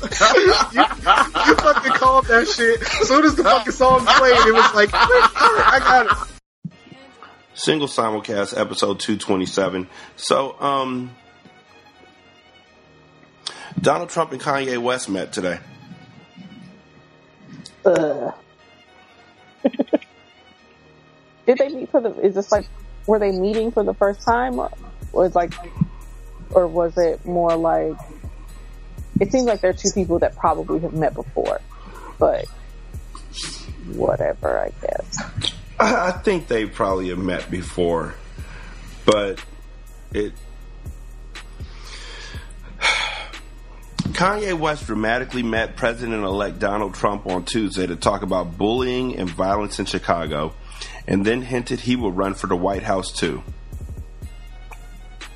West was cleared by the Secret Service to meet Trump despite concerns he had been under a psychiatric hold in a California hospital until last week, and then handed the next leader of the free world a book of photos of nudes and people in hoodies and tattoos.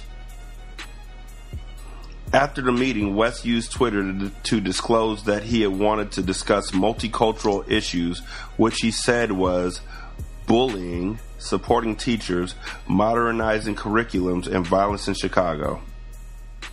Quote, I feel it is important to have a direct line of communication with our future president if we truly want change, he said. Finally, he tweeted #2024. The 15-minute meeting, however, did not include a request or an offer to perform at the presidential inauguration next month. Instead, Trump said they talked about life, and he happily posed, giving his signature thumbs up with Kanye and his daughter Ivanka in his personal office. Then Trump descended to the lobby of the Trump Tower to say goodbye to West, an honor he has extended to just one other visitor and to none of the people he interviewed about top-level posts in his administration. We're just friends. He's a good man, going well, long time. We've been friends for a long time, Trump said. Life. We discuss life. Kanye, who until last week was in a hospital in Los Angeles recovering from a reported nervous breakdown, did not respond to questions about whether he will run in 2020 and said, quote, I just want you to take my picture right now, end quote. So, I'm caught up on the fact that Trump descended to the lobby of Trump Tower to say goodbye to Kanye West, which is an honor he extended to just one other visitor and to none of the people he interviewed about top-level posts in his administration. So Chris Christie never got a goodbye, and Mitt Romney never got a goodbye, and all these other horrible people that he actually appointed never got a goodbye. But he said goodbye to Kanye so then people could see him. Again, this is my opinion. All hate mail could be sent to singlesimulcast@gmail.com. So people could see him talking with a black person. That wasn't Ben Carson. That's what I think.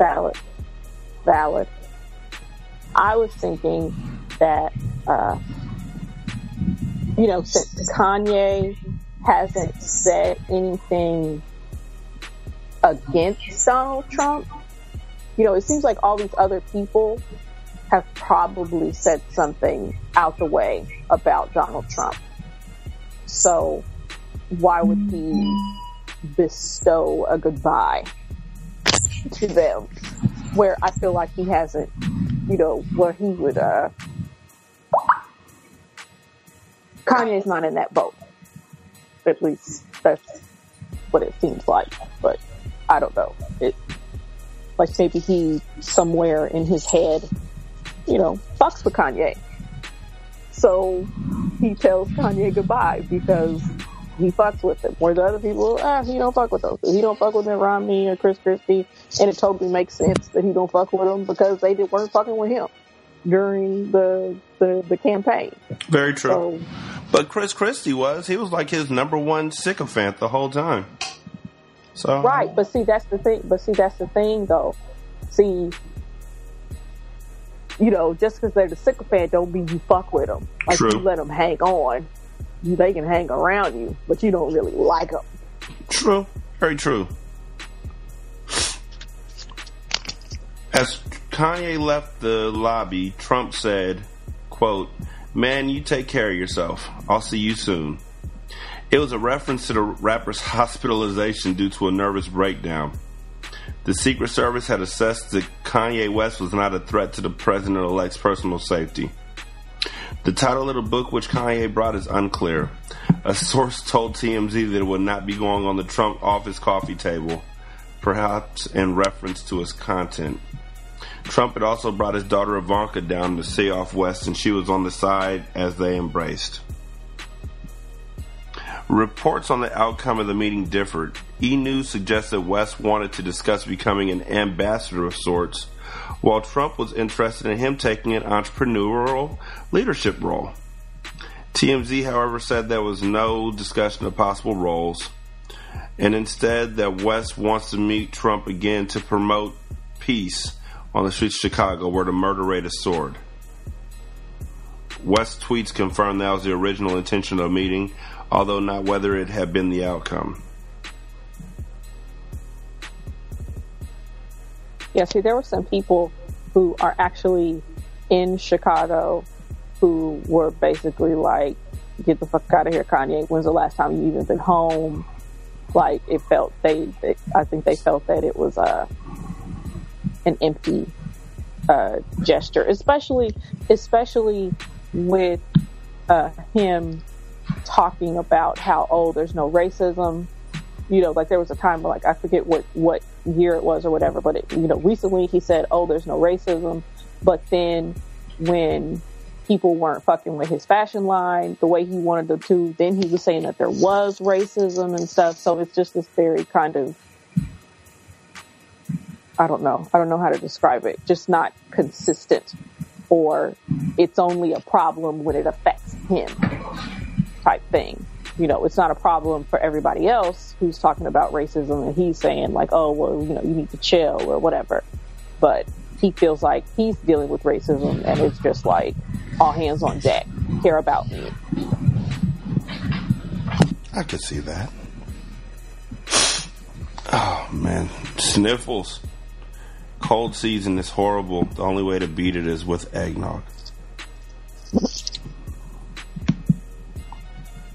Speaking of New York and Donald Trump, this has absolutely nothing to do with them. A man who tried to claim a parking lot spot outside of the Hells Angel East Village headquarters sparked a brawl that ended with him being shot in the stomach on early Sunday. David Martinez, 25, moved the orange traffic cone placed outside the notorious biker group's 3rd Street clubhouse near 1st Avenue at about 1:20 a.m. According to police, someone came out to challenge him, and the argument turned into an all-out brawl, police sources said. Someone then shot Martinez in the stomach. I'm pausing for effect here. Breathe away from the mic. His buddies loaded him into their Mercedes-Benz and drove him to Bellevue Hospital, where he's expected to survive, cop sources said. Oh, man. I'm laughing because all I've been hearing about in New York is the gentrification of the East Village and of Manhattan and of Harlem and of everything else. And I'm laughing at the fact that this dude came up to the Hells Angels clubhouse and moved a cone out of the way that was in a reserved parking spot so then his friends could park their Mercedes-Benz. And then he immediately got his butt kicked. Like, oh my gosh. It's just like, congratulations, you played yourself. Exactly. Like, what are you, like the thought, like, I don't know. It's just like, I'm wondering, like, did you not know? Like, did you not know that that was the Hells Angels bar? Or what makes you think you can move a traffic cone? Because it's like, well, who put the traffic cone there? You know, for you to just move it. Like, it doesn't matter. And I don't know. I'm assuming that when the person comes out and challenges you, that it looks like a biker, and you look like somebody who's 25 and drives a Mercedes Benz, and I bet the biker, can take you. So maybe you go park someplace else. Exactly. But maybe not. Maybe it was at the same time though. They're 25 and I'm 35, and what I'm thinking of is like the Hells Angels that had been on like, Phil Donahue in the 80s and stuff. So I'm totally, or thinking of documentaries where like the Hells Angels or whatever, it was, what is it, Altamont or whatever, so I don't know which rock concert it was in the 70s or the 60s or something, where they fucked shit up there and everything. So that's my history of it. That's what I'm thinking of. And it's just like Hells Angels. Okay, it's time to leave. We need to go. But obviously this 25-year-old kid was just like, probably like, well, who the fuck do you think you are telling me where I can't park, and got a bullet for it.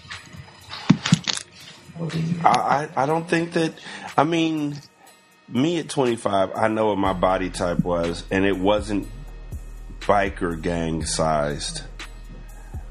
So if a biker gang sized guy came up to me and said, move my car, I think I'm going to move. It seems like a smart play. Yeah.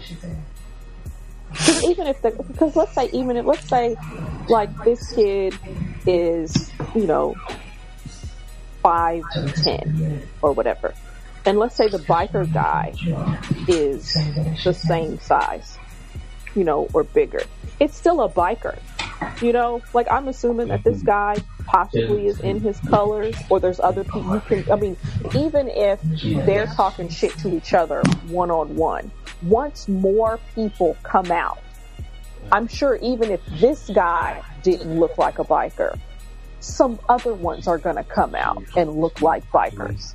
So it shouldn't escalate into a brawl. It should be like, we fucked up, sorry, we're leaving. Pretty much. But obviously that's not what happened. And where are the cooler heads that prevailed? Because they were there to drive him to the hospital. Like, somebody should have stepped in and been like, bro, come on, dude, bro, homie, dude, come on, let's go. Don't. Maybe it just went too fast. Like sometimes that kind of stuff happens where, you're out with somebody and there's conflict, and you think it's not going to be, you think it's not going to escalate into something like really, really crazy, and then next thing you know, you're like the Mr. Krabs meme, where you're just looking like you don't know what happened. It's just craziness. So maybe it just moved too fast for those guys, and they couldn't, get him away, and he got shot. I would be so upset at my child for something like I would be happy that he's okay, but that it's the thought, because now I'm imagining the parents. It's just like, do they know what Hells Angels are? To be like, why did you not just leave? Well, Mom, see, it was my spot. There was nobody there. There was just a cone, and it's like, I'm just gonna say, I still imagine it's hipsters. I imagine that all bad things in the world are because of hipsters and racists. And carnies. And cats. That seems valid, though. It does seem like somebody who's just so arrogant that they think that this person, because it's not like he tried to, it doesn't sound like he moved the cone, parked the car, and then the Hells Angels came out and shot him in the stomach over the parking space. It sounds like there was at least somewhat of a discussion, and then it turned into what it turned into. But yeah, I don't know. It does seem like it's somebody. I don't know. I'm thinking of somebody who's 25, who's young, who possibly can afford a BMW, and they're out there in the city, living it up and got caught up. And I bet they won't do that again, hopefully. Or maybe they will and they'll sue Hell's Angels or something. I was going to say, they're going to do it again. They're going to. It'll just be against like MS-13 or something like that next time. Oh, God. Rapper Big Syke, a longtime friend of Tupac Shakur's, has died. Syke was 48 years old and he was found dead inside of his Hawthorne, California home on Monday night with no foul play suspected. The artist, born Tyrus Himes, is believed to have died of natural causes, but an official autopsy has yet to be performed. Syke reportedly had a history of obesity and heart issues, according to the gossip site. The Inglewood, California rapper's rhymes were featured on some of Tupac's most popular songs, like All Eyes on Me, Picture Me Rollin', and Checkout Time. After meeting in 1992, Syke became a member of Tupac's Thug Life group, which released one album before calling it quits after Tupac died in September 1996. Syke also released 4 albums on his own, including Be Yourself, Big Syke Daddy, Street Commando, and his 2002 self-styled album, Big Syke. I brought that story up because I liked Big Syke. I'd never heard any of his solo albums. I didn't even know he had any, but he was all over All Eyes on Me. And since All Eyes on Me was the number 1 album of the second half of my age 15 and 16 years, I heard a lot of Big Syke. And actually his lyrics from like all 3 of those songs are all mixing in my head right now. Like I said before, none of us are younger than we are. And it's imperative that we start getting checkups. And I'm saying that knowing I haven't gotten a checkup in like maybe a year. Last time I went to get a checkup, they did a prostate check, and I've been scared to go back because I'm like, what if they need a follow-up? But prostate check, and then I said, but it's imperative that we find out what's going on with this, because folks are dying too young. My uncle was 56. We just buried him on Saturday. Dying too young. And the first hospital he went to, completely misdiagnosed him and sent him home. And then the second hospital diagnosed him correctly, but by then it was too late. And I don't know if being diagnosed correctly would have changed anything. But it would have. It's like the blowout thing, you know. If you're diagnosed correctly, at least you have time to come to grips with it. If it's something fatal, to deal with it, to face it head on. Or to, go rob banks and bungee jump and streak down Main Street. Whatever floats your boat, you're going to die anyway. Rather than to not address it and just one day just drop out without leaving anything to your family. I don't know if Syke left anything to his family. I don't know if he had a family. This is just something that when I saw it, I was just like, yeah, we gotta take better care of ourselves. Gotta monitor our health better. and make sure that we're on the up and up. If nothing else, I'm trying to live at least 4 years to see what this world looks like after Trump is done with it. Mm-hmm. If nothing else. But rest in peace, Psych. Newt, roll call. All eyes on me. See, it's going through my head. It's all just rumbling right there. You heard All Eyes on Me, right? Like that CD?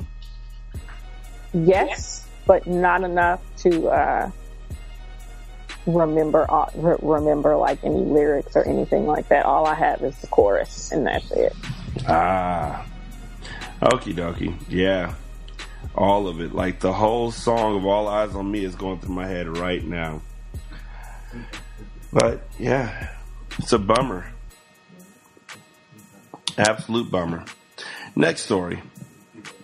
A belching, topless Florida blonde crashed her car and then tried to wiggle out of her woe by telling a cop he was, quote, the sexiest thing. Cops say Janet Schmood was behind the wheel of a 4-door vehicle on the Dixie Highway in Stuart, Florida. Schmood was topless, so Schmood was nude. Schmood was topless with her jeans unbuttoned and slid down her thighs, was mumbling and reeked of booze, investigators told the Palm Beach Post. The woman was taken to a nearby hospital and one officer followed. He told her at the hospital she was being investigated for drunk driving, read the woman her rights, and asked her if she understood, and she did. Then she reportedly exploded, screaming at nurses and causing a big scene. Then she crashed and fell asleep. The police report said that she woke up several times and belched loudly, which emitted the very strong odor of alcohol. You, quote, you are the sexiest thing I've seen. I'm going to, parentheses, engage in intercourse with you. End quote. She reportedly told the cop after she woke up. She started moaning, biting her lower lip and thrusting her hands at his genitals, according to the report. This act took place at least 3 times, the affidavit states. Schmood is charged with driving under the influence.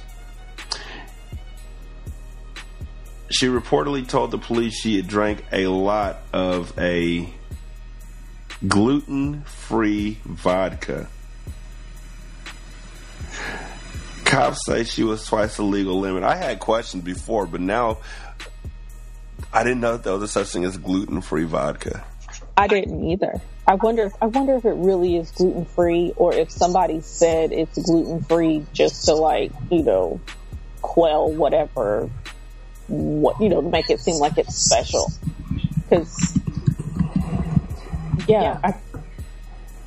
there is a gluten-free vodka. Belvedere has a gluten-free vodka.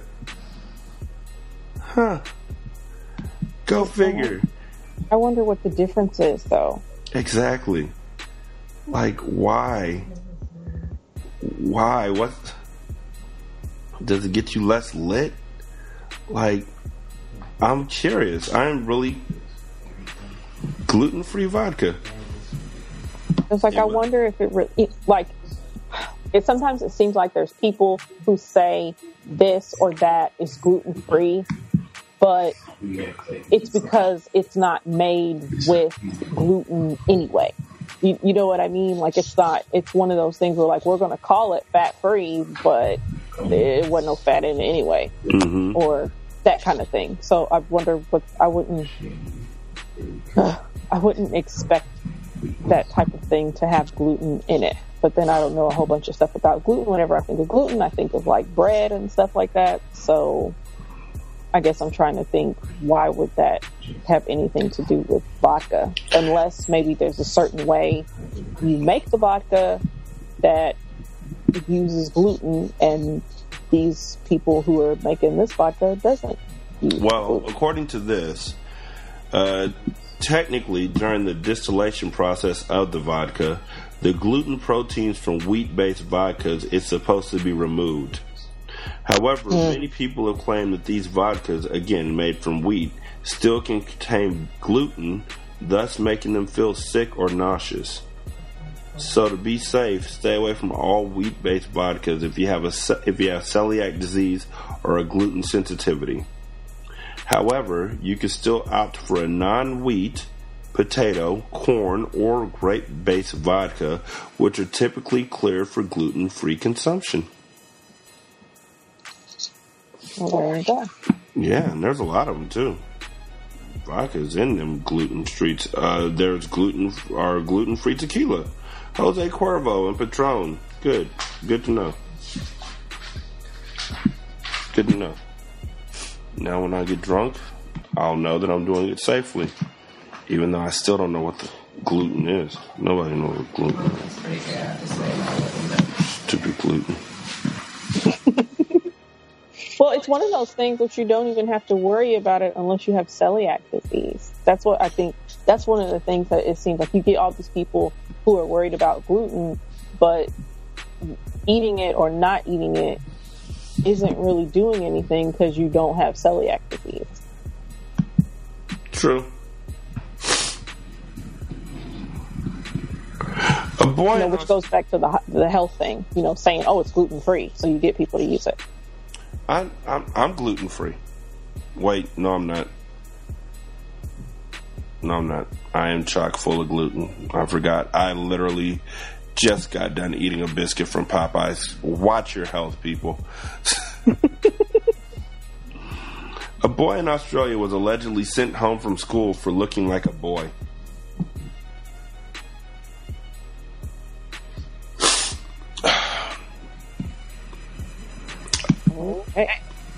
Yeah, that's the whole story.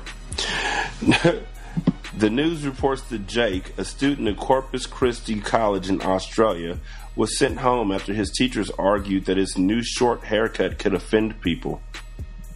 Jake's mother told 6PR, quote, "This morning he went to school on his last day to get his exam results. He's year 10, and he got told. He texted me and said, 'Mom, I've been told I have to go home. I'm not allowed to be at school. My hair's too short.' We had a wedding, and so he got his hair cut. So he has his hair cut short on the side, and it's just a little long on the top. It's not even 2 centimeters long on top, so it's not like a long fringe down to his nose or anything like that. He just got a boy's haircut." When Sandra arrived at school, teachers allegedly told her the haircut violated school rules for being too short and therefore was potentially offensive. Even though Jake's mother provided a barber's note that the haircut was a, quote, number 2, which falls under the school's guidelines, the school said Jake had to wear a hat for the rest of the class since his hair was still too short. He hasn't got a shaved head, stripes, or swirls to say he looks gangsterish. It's a boy's haircut, Sandra said. Upon observing a photo of Jake in his new haircut, they said it's not even a short back and sides, essentially, because it's a short back and long enough on top, and it's clear as day that he's a boy. After social media backlash, Jake was eventually allowed to attend his school's end-of-term river cruise, which Sandra had reportedly already paid for twice.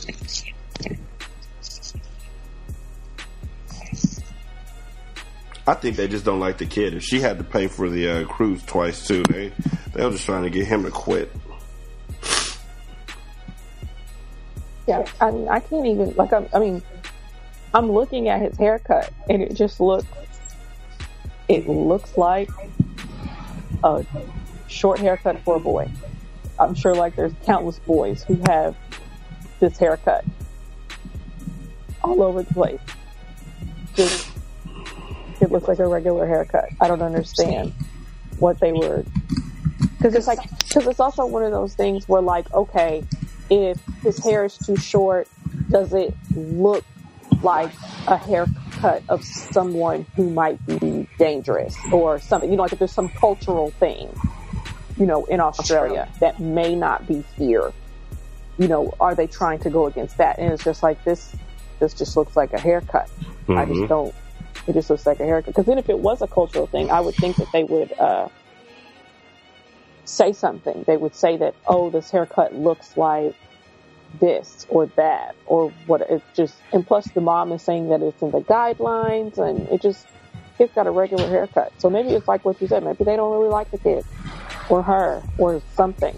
I know that there was a kid on the cruise. I know that there was a kid out here who wasn't going to be allowed to walk the stage with his graduating class because he had a flat top. Usually this is something that they do to black folks because hair will be in dreads or a flat top or an afro or something else that they suddenly have an issue with.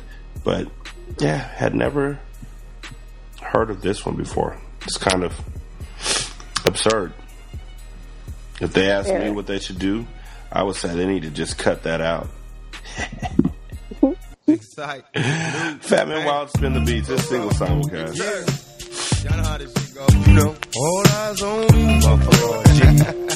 Roll up in the club and shit. All eyes on me. All eyes on me. You know what? I bet you got it twisted, you don't know who to trust. So many player hating niggas trying to sound like us. Say they ready for the funk, but I don't think they know it. Straight to the depths of hell is where them cowards going. Well, are you still down, nigga? Holler when you see me. And let these devils be sorry for the day they finally freed me. I got a caravan of niggas every time we ride. Hitting motherfuckers up when we pass by. Until I die, live the life of a boss player. Cause even when I'm high, fuck with me and get cross later. The future's in my eyes. Cause all I want is cash and things. A 500 Benz wantin' flashy rings. Bitches pursue me like a dream. Been known to disappear before your eyes, it's like a dope fiend. It seems my main thing was to be major. Paid the game sharper than the motherfucking razor blade. Save money, bring bitches. Bitches bring lies. One nigga's getting jealous and motherfuckers die. Depend on me like the first and 15. They might hold me for a second, but these folks won't get me.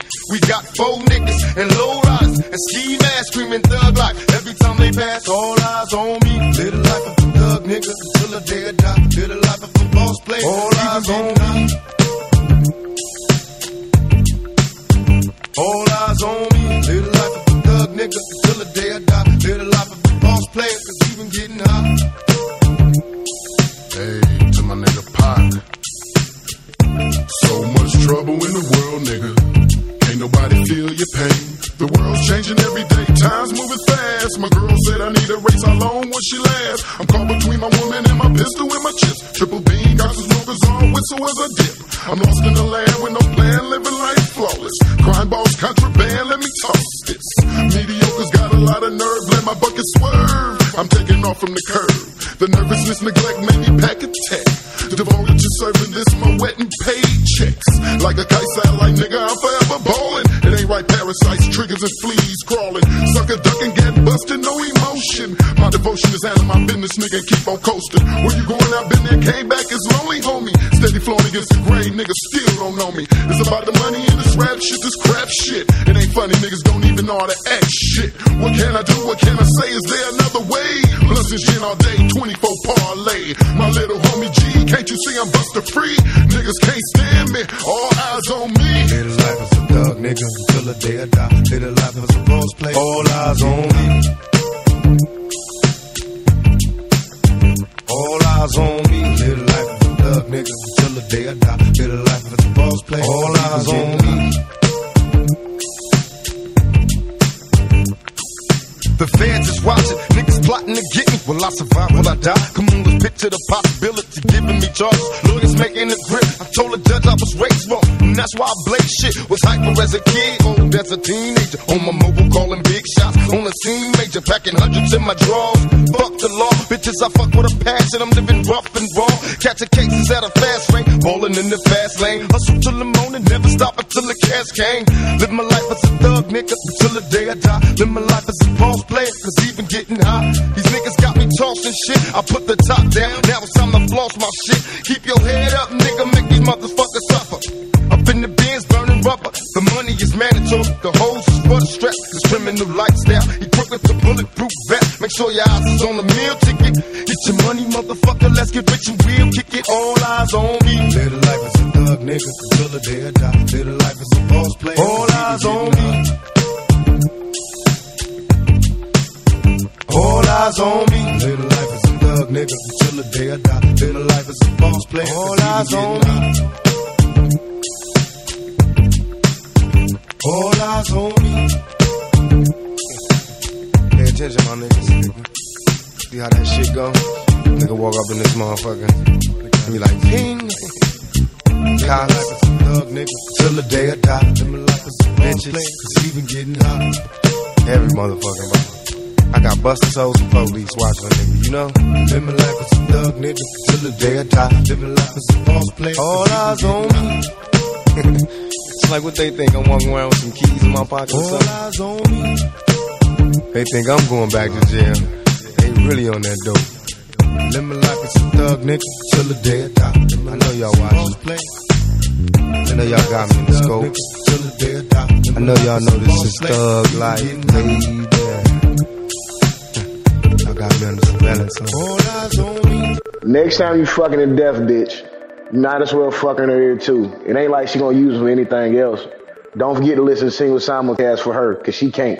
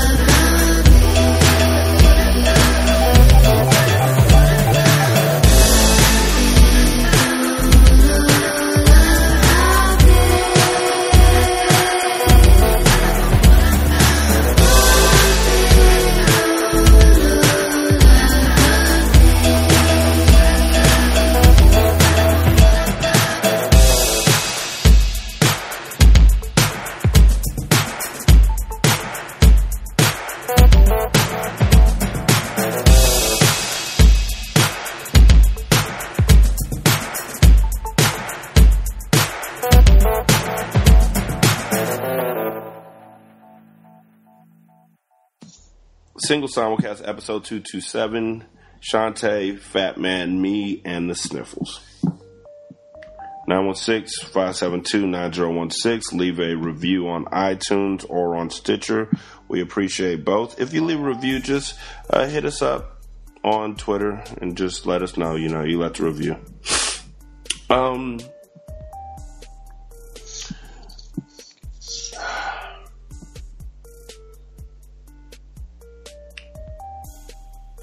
Yeah, I'm not even, no. Nope. Yeah, let's do this one. Yeah, we finally found a story at Single Simulcast that even I can't read. So, a wannabe playboy was given an unlimited overdraft by his bank in error and blew more than 1 million pounds of it on sports cars, speedboats, strippers, and parties. A technical glitch meant Luke Moore, then 22, had access to a bottomless well of cash and began living the ultimate bachelor lifestyle. The young Australian, who was 5,300 pounds in debt at the time, treated himself to luxury holidays, a 54,000 pound Aston Martin, a 21,000 pound Maserati, and a 32,000 pound boat. But the authorities caught up with him, and Moore, now 29, was jailed on fraud charges. However, he won an appeal against his conviction last week after arguing his actions were not deceptive, according to the Daily Telegraph in Australia. He is now, perhaps ironically, studying criminal law, drives a 500-pound car, and lives off his 2-minute noodles at his mom's house. But Moore says he's happier now than when he was living the high life. He said, quote, "I pull more chicks now with $20 in my pocket than I did when I was splashing the bank's cash. With age comes wisdom and confidence, and I've learned money doesn't buy everything, but it was great while it lasted." Moore was jailed last year after the 2010 banking error came to light. He was handed a 4-year stretch for obtaining a financial advantage by deception and 3 years for dealing proceeds of crime. But the New South Wales Court of Criminal Appeal ruled he hadn't deceived anyone and overturned his conviction. He also signed Michael Jackson records and a Michael Jordan basketball shirt. At the time of his arrest, he owed $1.24 million. Moore says he misses the cocaine, strippers, and fast cars, but realizes that family and friends are now his biggest treasures. Wow. Now that he's broke, let's all draw close, family. That's wild. Another story that I read regarding that situation said that he had actually taken the money and put it in different bank accounts around the world.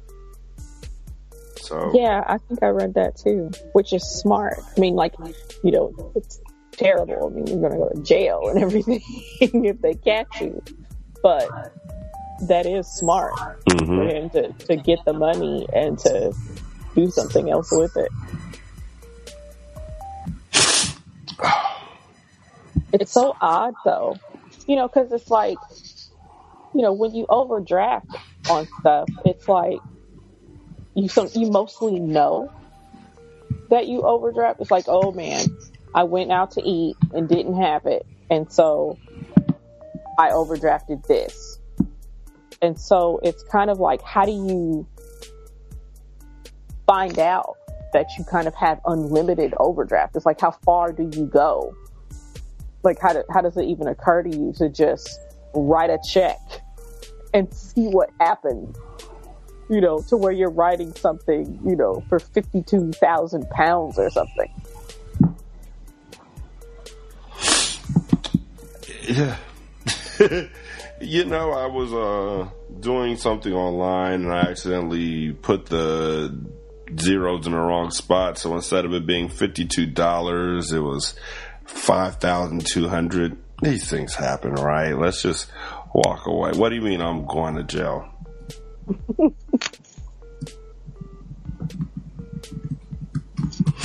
Oh, man. Okay.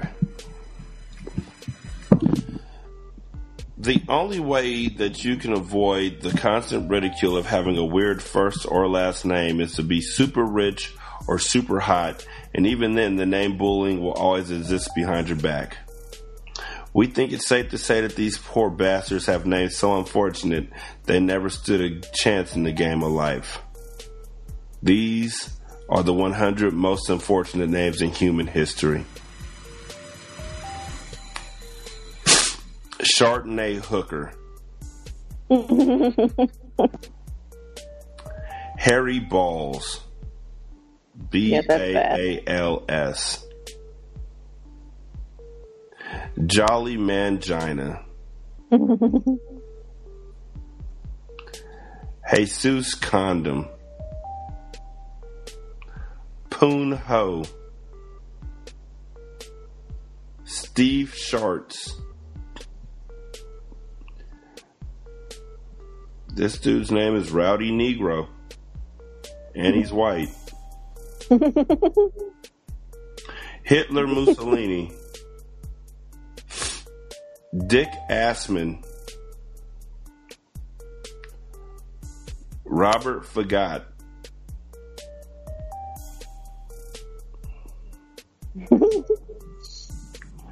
Brownie Scheidels. Oh my. Wow.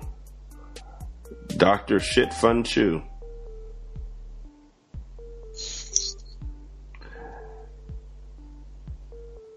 Charlie Willard Horse, last name Dick. Born to Dacia Tanasket and Brian Dick of Spokane, Washington. Charlie Willard Horse Dick. Misty Handy. Go ahead, sorry. Dr. James Grosswiener. Dick Wiener. Anas Ramar. Anus Rammer. Jack Canoff. Rich Will Wankett. Oh my. Yolanda Squat Pump.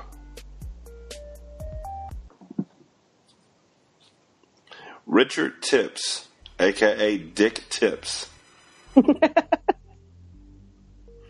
BJ Hardick.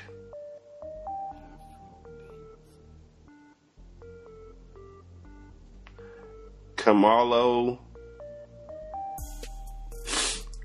Dick. Tiny Cox. Penis Breath. Tara Cherry, MD. She's an obstetrician. Dick Trickle. Fagley Dork. Lucius Pussy. Or Luscious Pussy. You know, depends. Harold A. Ballich II. Fat Ho. Second. OK Suk Wang. OK Suck Wang. Evelyn Sackrider. Johnny Dickshot. Long Wang. She wanna bang him. I'm just laughing because I know that if I had kids and my last name was something awesome, I would make sure to make their first name and their last name work together. But when parents name their kid Filet and their last name is Mignon, Brandy Moorhead, and her ad reads, "Everyone loves Moorhead." Oh, man. Rusty Cunts. Anurag Dixit, P. Ennis. Oh my goodness, this woman's name is Beta Nagar. Yeah, that's not good. Harry Beaver. Mrs. Rape. Kindergarten teacher. Yeah, some of these are really unfortunate. Yeah. Like Mrs. Moisten Cumming.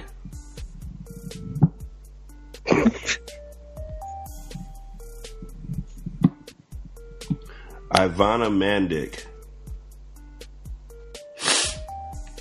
I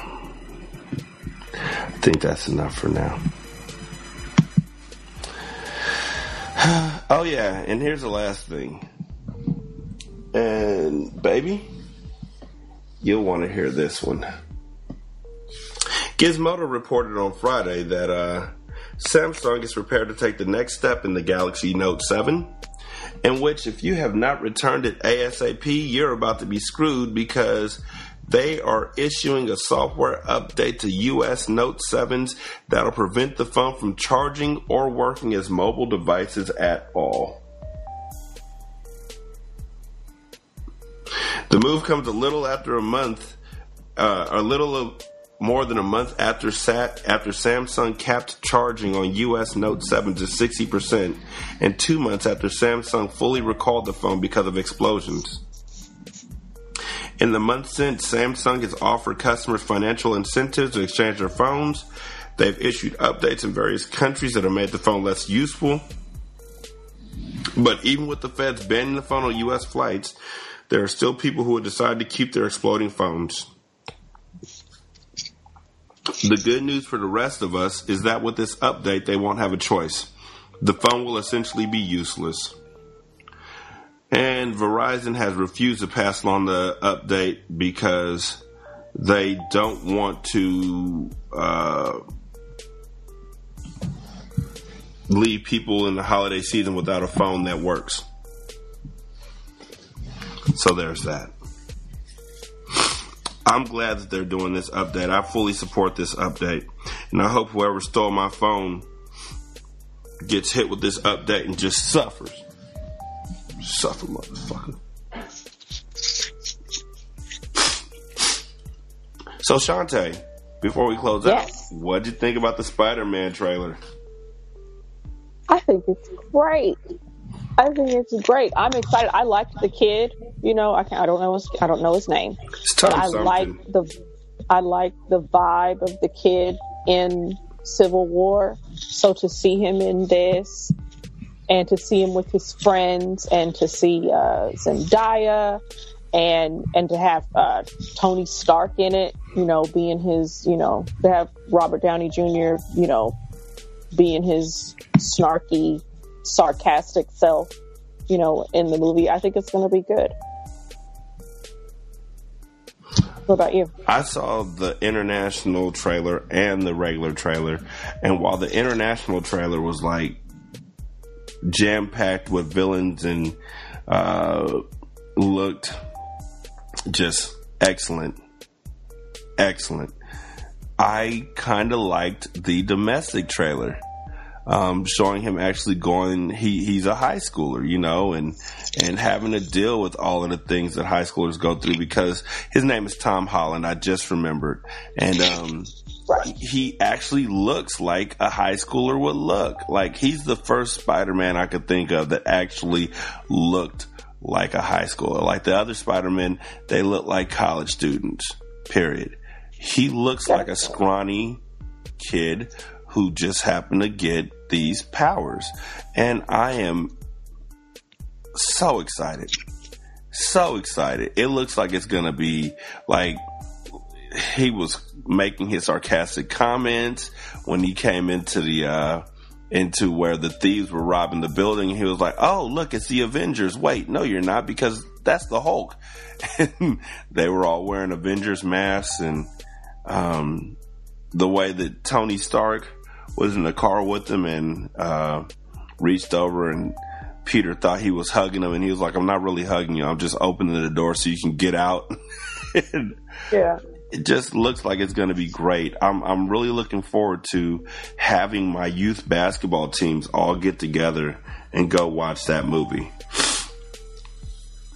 I'm really, really excited about that movie. It's other than Guardians of the Galaxy Part 2, I think that is the and Black Panther. I think that those three are the three Marvel comic book movies that I am most excited about right now. Yeah, I think this one is going to be really good. What you said about Tom Holland, about them, having him be like a real high school student, looking like an actual high school student, I think it does work. I think that's one of the. I didn't like Tobey Maguire. Tobey Maguire just he didn't work for me as Spider-Man. And then I like Andrew Garfield. I think the whole snarky, sarcastic vibe of Spider-Man, he pulled that off. So I was kind of sad to see him go, for Tom Holland and everything, because I would have liked to see him I would have liked to see Andrew Garfield, playing off of Tony Stark and everything, because he could hold his own as far as being sarcastic and everything. But I like Tom Holland now too. I think they did a good job as far as casting this kid. So I think it's going to work really well. Yeah. Perfectly casted. And I don't know. It's really, between this and, like I said, Guardians of the Galaxy Volume 2, I'm just really excited about the direction that Marvel is going in, especially in direct opposition, or when placed side by side with DC movies, which are just so serious. I mean, yeah, super duper serious. So yeah, I'm looking forward to it. Like, I've watched the trailer about 7 or 8 times now, and I'll probably watch it again after we get done.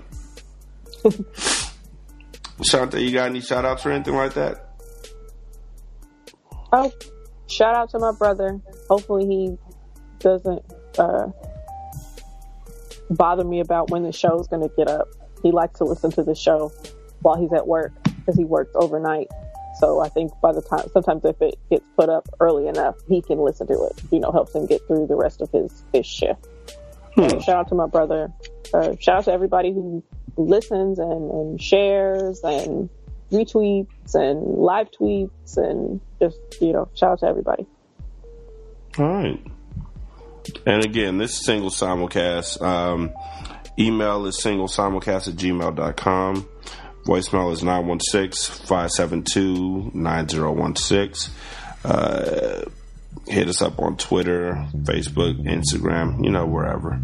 We're in them streets. Fat Man Wild, go ahead and spin the beats. Y'all be good. Holler at you later. Peace.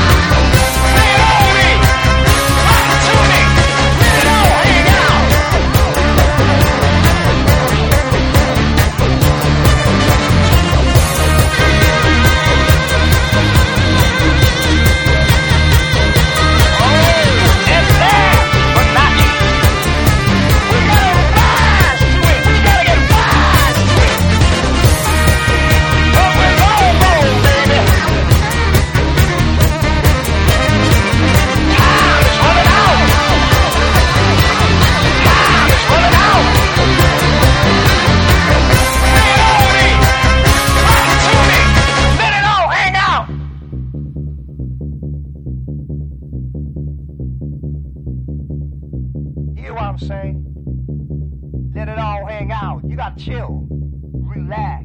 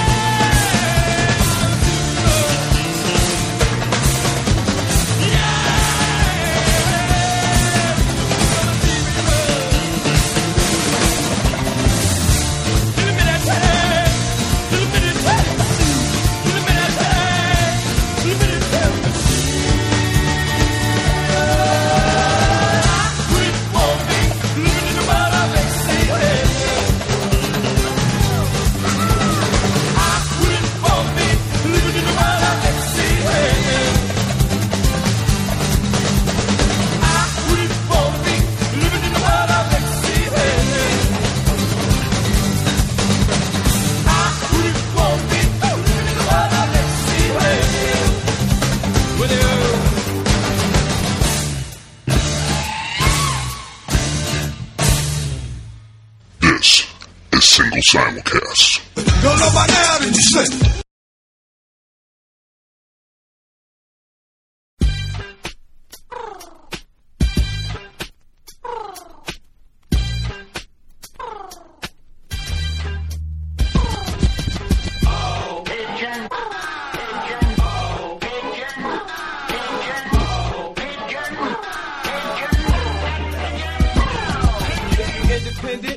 It's friendship. With some pigeons I offended, I fucking mend it.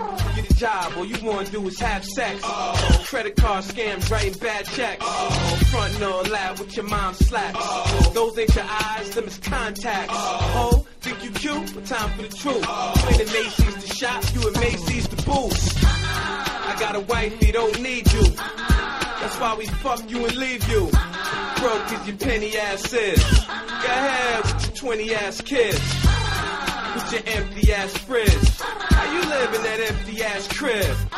You going too far with this. Too far with shit, miss. You call me scrub, you started this. You got some nerve calling us birds. We can't have that. So if you ain't no bird, what the fuck is you mad at?